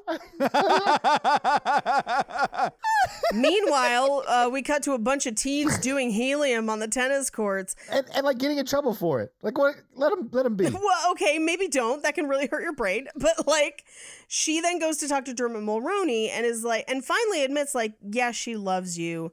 And we get the teens singing in harmony with helium voices. Yeah, they're Alvin and the Chipmunks singing. It's great. Yeah. So she then has to go deliver the message that the wedding is still on. And at this point, I'm like, why wouldn't you tell him before you told her the wedding was still on? Yeah, why wouldn't you tell him before you get them back together, you moron? But Paige, it's because in that moment, he was available and she was less interested. And then when she gets them back together and he's no longer interested, she's like, hey, can we talk a minute? And ruins the wedding. Yeah, or attempts to ruin it. Attempts to ruin it. So she takes him into the gazebo and finally is like, I love you, marry me, let me make you happy. And at this point in my notes, I just have, say no. Yeah, absolutely say no. But instead, she kisses him, and Kimmy sees the whole thing, and thus the chase ensues. So he chases Kimmy down. Kimmy drives away, which means they'll never catch her. She's faster than all of them. Yeah, she drives so insane, and I'm here for it. He hops in his car. She can't find a car that's unlocked except for the bread truck, so she does commit grand theft bread truck. It is a delicious felony. Yeah, it's car delicious. Okay. I got one going. She's gonna be locked up and not gluten free. Oh man, It wasn't great. Hey, that's okay. I crust you to come up with the best puns. Anyway, so she calls George while they're driving, and George is at a book reading yes. by Harry Shearer, the voice of half The Simpsons. So it sounds like Principal Skinner reading. Erotica. Yeah, it's so funny. Anyway, so she calls George and she literally says, getting what you deserve isn't fair. Yeah. And I'm like, is it though? Isn't that sort of the same thing? Yeah. Yeah. At this point, George is like, did he kiss you back? Was there anything on the other side? And she says, well, we were interrupted. And he says, so he's chasing Kimmy. You're chasing him. Who's chasing you? The police, because I stole this car. Woo, boop, boop, boop, woo. Please pull over and show us your sweet rolls. Baguette out of the vehicle. Oh, man. Set the gun on the wheat. The street? No? Okay, we're done. Anyway. I'm glad they don't shoot her and she goes to Big Hill. Big Hill. God dang it. Mikey, I think I almost like it better when they fail. It's like, it's more funny to me. Like, it's so goddamn charming. She's going to have to stand trial for all of them charges. I hope things don't go awry. We know that you've been Rubening the trucks. Is a Reuben the sandwich, right? God dang it. Mikey, it's better when they fail. I love it. Yeah. I can't do good bread jokes. Honestly, it's better when your jokes are toast.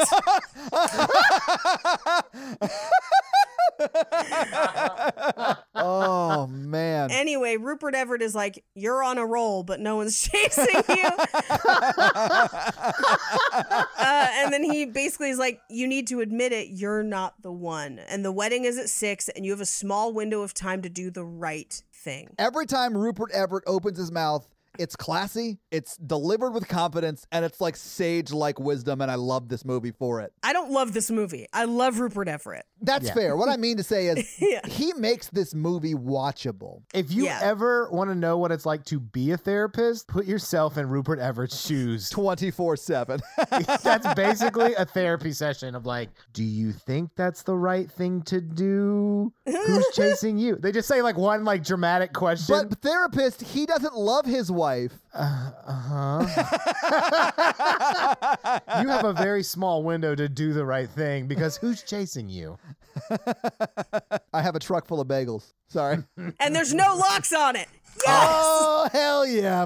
If I don't get them, then I get donuts. Oh, Mikey. It's better. I can't do bread puns. I love that this is the weakness we found with you. Yeah. Is Mikey funny? Oh, fuck yeah. But don't bring up bread. All of his jokes will go sourdough.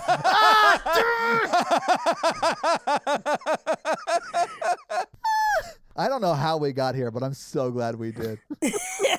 Anyway, so she gets to the train station. She chases down Dermot Mulroney. She sees him on a bench. She sits next to him, and she's like, hey, I love Wait, you, I got but one. also... Get out of the truck and lay fat bread on the ground.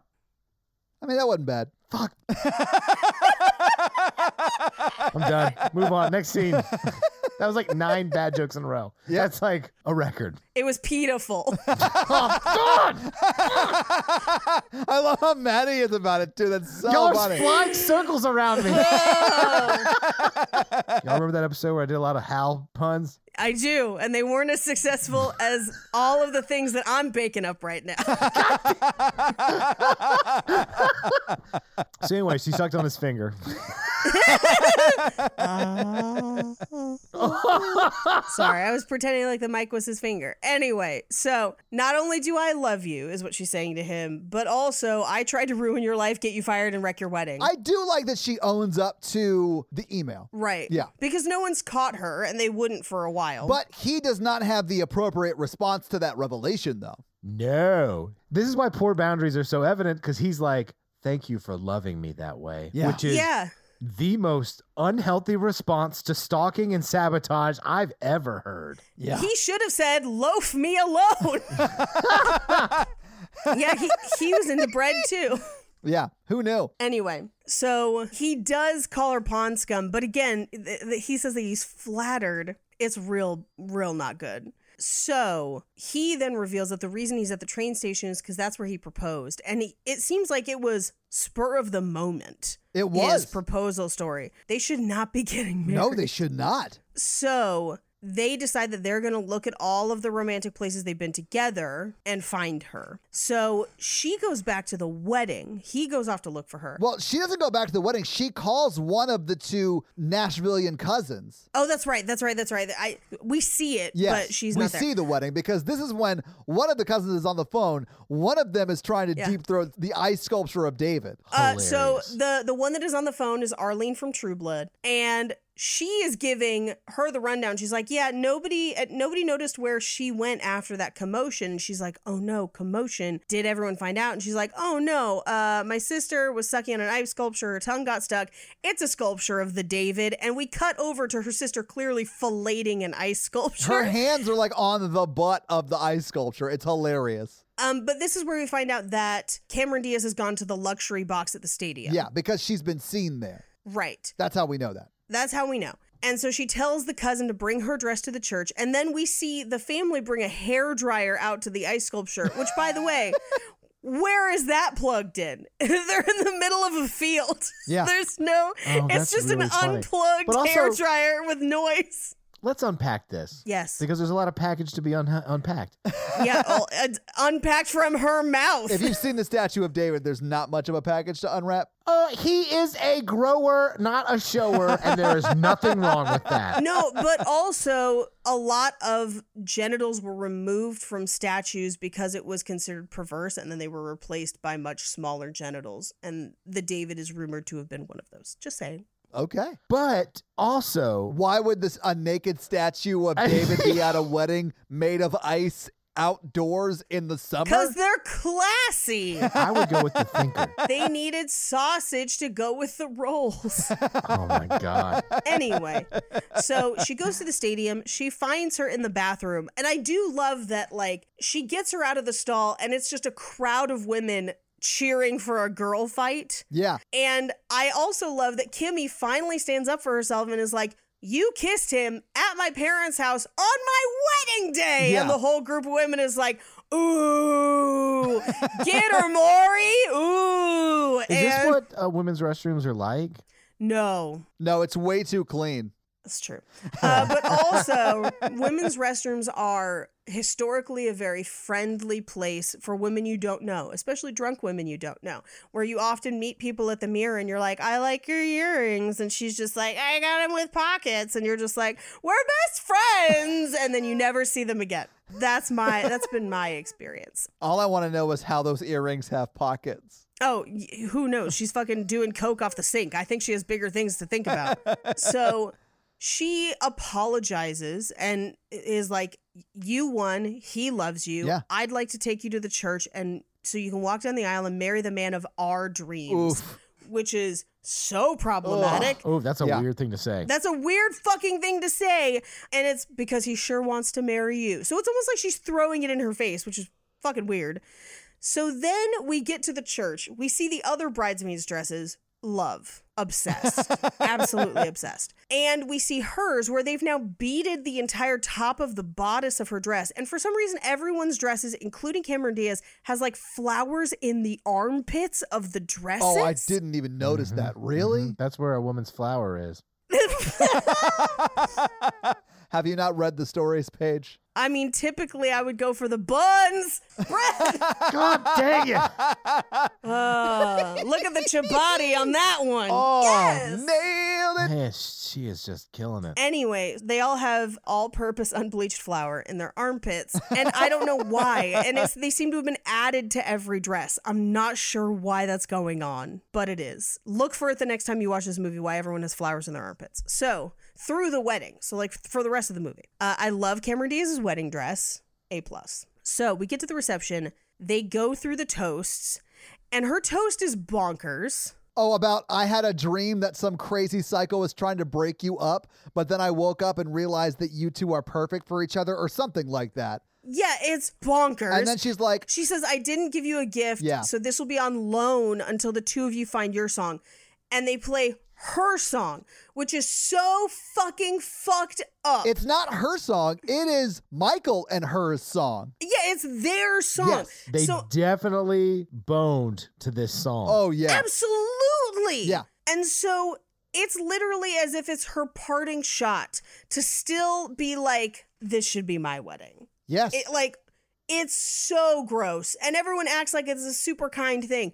It's offensive as hell. I'd be throwing a shoe at her. I don't And, like, I don't think anyone else knows what's happening except for Michael and her. And Michael's fine with it. He's like, well, I'm going to dance to this song at another wedding in a few years when I marry her, so it's fine. I may as well get the steps down with this practice wedding I'm having. ugh. But if I was Cameron Diaz, I'd be like, non. God dang it. Son of a biscuit. That's great. You're welcome. I can't think of any of them. I just can't do it. Honestly, Mikey, it's hard now because all of them have been taken. Like, if I hadn't had Indian food recently, I would not have had that joke in my pocket. So she throws the bouquet and they're leaving the wedding and she kind of misses them. She doesn't really get to say goodbye. And then he comes back and hugs her goodbye. It's like the crowd parts, they hug, Yeah. and then he's gone. Yes. He literally says bye, which I thought was like poetic because Yeah, because he just wanted to crack her. I did it! Did you, Mikey? No. Oh my gosh. So, Oh, but this wedding is super fancy. It may as well be at the Ritz. crackers. Oh. As opposed to the reception, which looks like it's at the club. Crackers. But you know what? They really had to they wanted to get really wheat thin for the wedding. Yeah. That's why she was only allowed to eat a number of graham crackers. Oh, I hope anyone out there is enjoying this as much as we are. So they leave. She goes back to the table at the wedding. Her phone rings. It's George. And he's clearly at the wedding. And he's like walking her on like a scavenger hunt to come find him. This is my favorite part of the whole movie. And I love this scene so much. I do. And he does kind of quantify their relationship as like, I love you. Maybe there won't be marriage or sex, but by God, they'll be dancing. Yes. But at this point, I'm like, so I'm supposed to be happy that she has unchecked mental illness and has replaced him? Oh, I didn't see this as them replacing Michael with Rupert Everett. I saw him as like, hey, I'm here for you. I will help you through this. Until you pick your next target. I hope not. I hope that's not what it was. Because I feel like he is now fulfilling the role that Michael used to fill. With the without sex, Michael was her emotional center, where he was helping her through jobs, parents, all of that stuff. And now Rupert Everett has taken on that role. So it's almost like she's fostering another unhealthy friendship. The only difference is there's no sex in this one. I honestly feel more comfortable with a friendship like that without sex. If that makes sense. Agreed. So, Yeah, I absolutely. feel like that's a much healthier relationship than the one she had with Michael. But, I mean, I understand what you're saying, and you're not wrong. I just feel like this is a much better relationship. And I think Rupert Everett really loves Julia Roberts' character in this, and he really wants to be there for her. He's like a really great friend. He has spent conservatively 12 hours on airplanes this weekend for her. I do think that Paige is right, and she is just looking for the next guy to pump her nickel.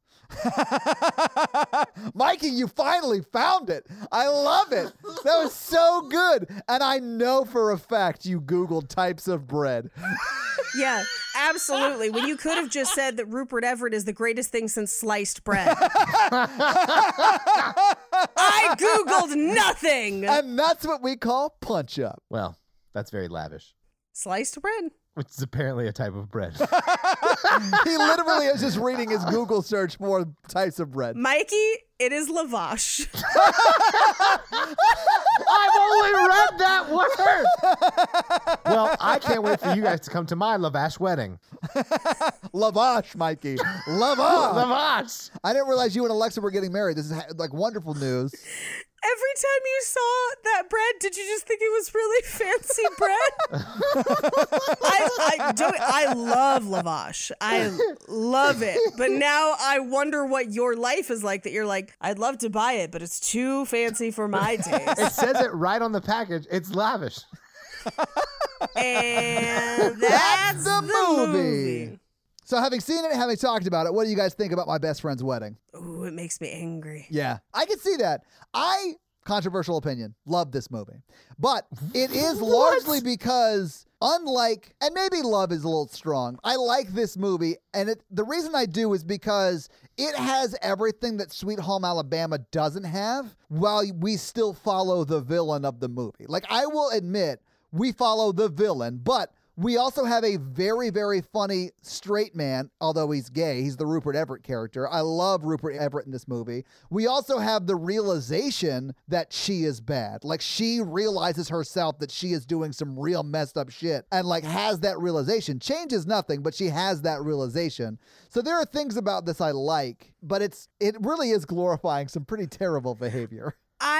In Sweet Home Alabama's defense, I think Reese Witherspoon and Josh Lucas have more chemistry. I agree. Agreed. I agree. You're having to twist yourself in some seriously weird ways, like a pretzel, to make this argument.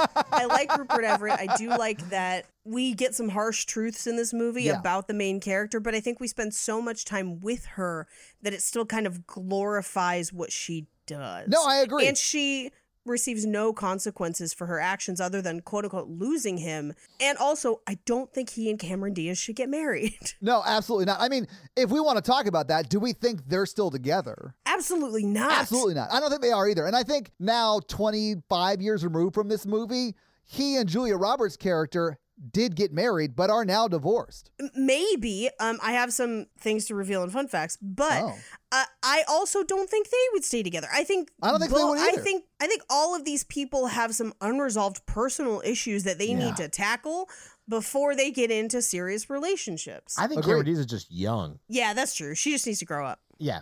But I'm with you. I don't think anybody ends up together. No one. Yeah. But Paige, you have some fun facts for us? Yes. Well, hit us with your fun facts. Lavish fun facts. All right. So rooms at the Drake Hotel start at $129 per night, but the rooms that they were staying in, the larger suites, were likely closer to $200 to $300 a night in today's money, which means that each guest they provided a room for cost them approximately $1,200 for the stay. Wow. They may have bought blocks of rooms, but that's likely about what it would cost. Oof. We know at a minimum that includes both Dermot Mulroney, the cousins, and Julia Roberts, but likely other relatives as well.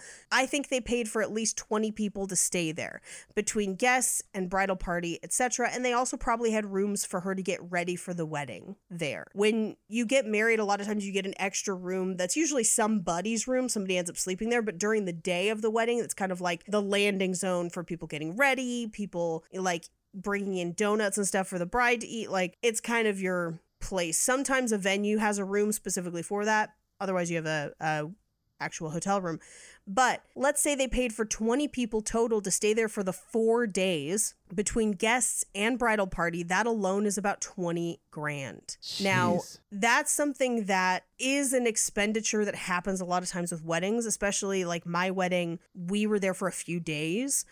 So we had to pay for like Jake and I, my parents. My sister actually stayed like at one hotel over because she had her dog, but then a couple other relatives. And so this was something we dealt with too. We just didn't do it for 4 days because that's madness. Yeah. That's so long. Now, also, each event over the 4 days of the wedding week would have cost approximately $10,000 to $20,000 minimum, because they essentially have the equivalent of 4 small weddings. They have the engagement party, they have the rehearsal dinner, they have the other dinner with grandma, they have that brunch before the wedding, and then they have the wedding, and then they have a reception. So they're easily into this for, call it $80,000 before the wedding even happens. Oh my God. Her bridesmaid's dress, just hers, could have cost as much as $1,000 and as low as about $200. I would guess that the dress itself is in the lower $200 to $300s, but they have to order rush alterations, tailoring, and beading, which would have definitely cleared an additional $1,000, if not more. So her bridesmaid dress alone is costing about $2,000, which means that wedding dress probably closer to $10,000. But all that's okay, because her dad's salary is likely somewhere in the neighborhood of $16.5 million to $32.7 million a year, if you include ownership of the White Sox. I'm sorry. What? That's insane. Yep. I am flabbergasted. Yeah. So let's get into some of the non-money facts of this movie. Okay. Because also, none of their jobs could pay for any of that. It's all predicated on what her dad can pay absolutely. for. As it would be in real life. As it would be. So the casting for this movie went through a bunch of different iterations. Julia Roberts is one of the few was cast for the bulk of production. Mm-hmm. So she handpicked both Dermot Mulroney and Cameron Diaz after they'd gone through 3 or 4 rounds of casting other people. Drew Barrymore was almost Kimmy. Oh, wow. Yeah. Dermot Mulroney was cast after Edward Burns turned it down. Oh, I love Edward Burns too. I know you do, and I don't know why, but whatever. The movie Confidence. It's all because of the movie Confidence. Laura Dern was also considered to play Kimmy, and Callista Flockhart turned down the roles of both Julianne and Kimmy. Wow. Before it eventually went to Julia Roberts. Most of the songs in the movie were either originally performed by Dionne Warwick or covered by her later on. Nearly all of them are Burt Bacharach songs. Sarah Jessica Parker was also originally offered the role of Julianne. Yeah. But she wasn't able to take it because at the time she had signed a commitment to a small cable network for an ensemble comedy series that would air the following year. It was HBO, and that role was Carrie Bradshaw on Sex and the City. And I think she made the right decision hanging on to that one. It's a shame that TV show never really panned out, but yeah. I know, right? In the movie, Rupert Everett's character's name is George, but in the script, he was originally called Digger. Oh, I'm glad they changed that. Me too. It's really weird. That is very weird. During the helium scene where they're singing in harmony on helium, the song being sung was Annie's song by John Denver. John Denver would actually die in a plane crash just a few months after the film was released. I'm not saying this film is responsible, but maybe it was. We don't know. We don't know for sure. We will never know. We'll never know. In the original ending, because this movie originally had a different ending, after watching Michael and Kimmy leave the wedding reception, Julie at the wedding meets a man played by John Corbett. And the implication is this experience has taught her things about herself, enabling her to fall in love with somebody else. But the ending tested terribly, and audiences wanted to see more of George, so they filmed an entirely new ending. So the scene with Rupert Everett at the end was added after the movie was finished. Oh man, I love that scene too. It really does make the movie. Like, without that scene, I don't like this movie. I mean, I will say, so a movie that I am similarly very frustrated with is 500 Days of Summer for a lot of similar reasons. Wow, really? I hate that movie. And at the end, they do something very similar to the original ending of this movie where he meets a girl named Autumn. And I always thought that was pretty cheap. And so I was torn because I feel like it fits better in this movie, but I can understand why audiences did not like it. Yeah. In the scene where everyone gathers in the large room to watch Kimmy throw the bouquet, it was filmed at a museum in Vernon Hills, Illinois. And the film crew removed the carpet from the floor, rolled it up, and stored it someplace on the premises. And it took the museum several months to find the carpet again. How big is that museum? I don't know, man. It was wild. And those are your fun facts. Well, thank you for those fun facts, Paige. Let's talk a little box office. So this movie came out in 1997. What do you think the budget for My Best Friend's Wedding was? I think this is actually an expensive movie. Yeah, I do too. I mean, 15, I'm going to go 18 million. Okay. Yeah, I'm going to go 20 million. Paige, you're a little bit closer, but the budget was $46 million. Holy shit! In 97? In 1997. Now, if you adjust for inflation, that works out to be $77.8 million. It was an expensive movie. That's offensively expensive because it is, by the way, not on the screen. That is... No, I think that's salaries, man. A lot of people in this movie were big actors at the time and still are. Yeah. So let's talk about its first weekend out, which was June 20th, 1997. It was number 2 in the box office. It was beat by Batman and Robin. And then, of course, it was number 2. So My Best Friend's Wedding was number 2. Con Air was number 3. The Lost World, Jurassic Park was number 4. And Speed 2 Cruise Control was number 5. What do you think it made its first weekend out on June 20th, 1997? It was number 2. Now, June is wedding season, which, by the way, I feel like if you watch this during wedding season, that would be very upsetting. Yes. But you start looking at your best friends really weird. back in the day, a very common thing was for bridal parties to go see a wedding movie. And so a lot of wedding movies come out in June. I saw Big Fat Greek Wedding for my aunt's wedding. I saw Bridesmaids for my best friend's wedding. Like, it's a thing. So I think that's probably part of why this made a lot of money. But I'm going to say it probably made at least 15 its first weekend out. Okay. Mikey, what do you think? I'm going to say 25. All right. Mikey, you're closer. It made $21.6 million in its first weekend out. It was in the top 5 of movies for 4 weeks. For a whole month, it was in the top 5. So its second weekend out, it dropped to number 4. Its third weekend out, it was number 4 again, beating Batman and Robin. Number 5. And then the fourth week, it was number 5. So it did, Paige, as you said, make a lot of money. But what do you think it made domestically? Let's lock down that figure. Well, and also think about it this way, too. That top 5 is action movies, which, like, don't get me wrong, I ain't mad at it. No. I would have been to see Con Air. I think I saw Lost World this weekend. Anyway, if you're a group of girlfriends who wants to see a girl, air quotes, girl movie, this is your only option. So I'm going to say this made at least 100 mil. Mikey, what do you think? $120 million.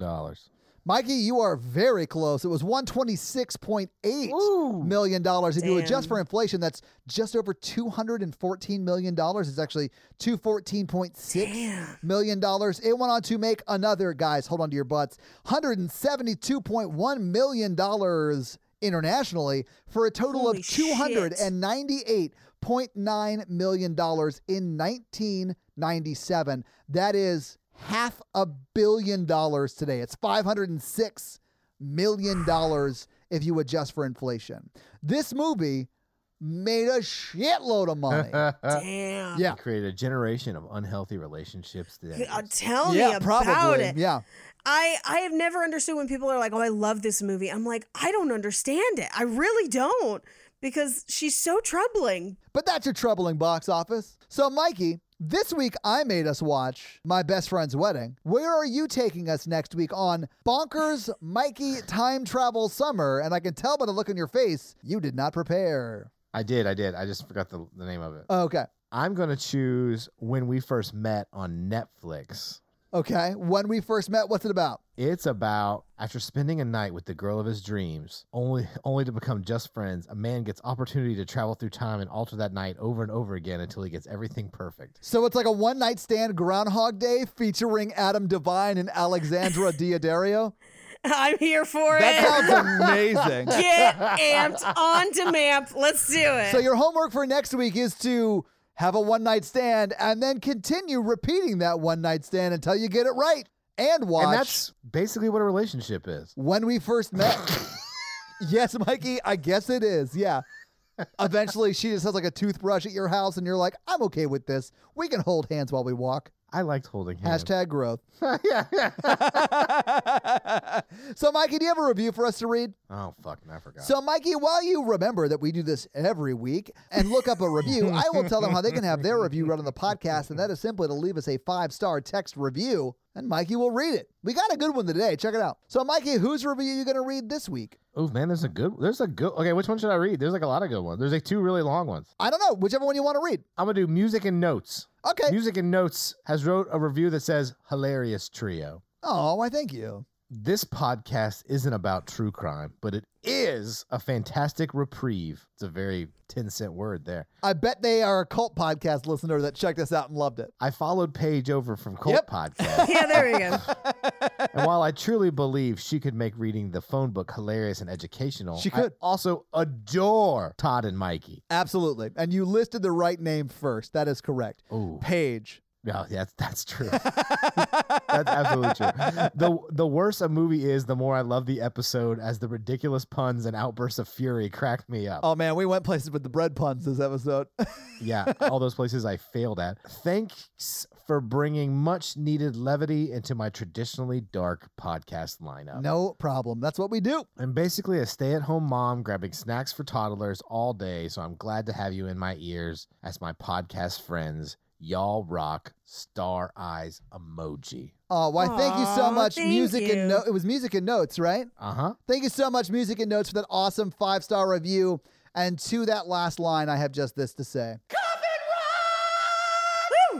So sorry. All right. So, yeah, guys, if you like this power throuple that we have here on this podcast, make sure to check out our other podcast, The Horror Virgin. And that is the only other podcast that Mikey and I are on. But Paige gets around, and she is on 2 other podcasts, Black Card Rehab and Cult Podcast. So, guys, definitely check out those because they're amazing. If you want to follow us on social, we are at Romancing the Pod Show. Yes. On Instagram, and we are at something else on Twitter, who I just have never taken the time to learn It's just Romancing Pod Show because they have a character limit and it's show SHO like Showtime. So guys, check that out as well. And if you want to follow us all individually, Paige is at Rampage Wesley everywhere, including TikTok. except for Twitter, where she is at Paige Wesley. Mikey is at mrandolph24, and I am at Todd J. Awesome everywhere. And guys, we got a P.O. box. So if you want to send us some love letters or whatever you might send to a P.O. box, it's actually not a P.O. box. It's like a regular street address. It's pretty awesome. It's 6688 Nolensville Road, number 108-34, Brentwood, Tennessee 37027. So send us some stuff. Yeah. That's going to be it for us, you guys. I'm Paige. I'm Mikey. And I'm Todd. And you complete us. To completion. I want to suck that ringer off your finger. No. Dip my dick in your loops. Leave my loops alone. Loop nerds.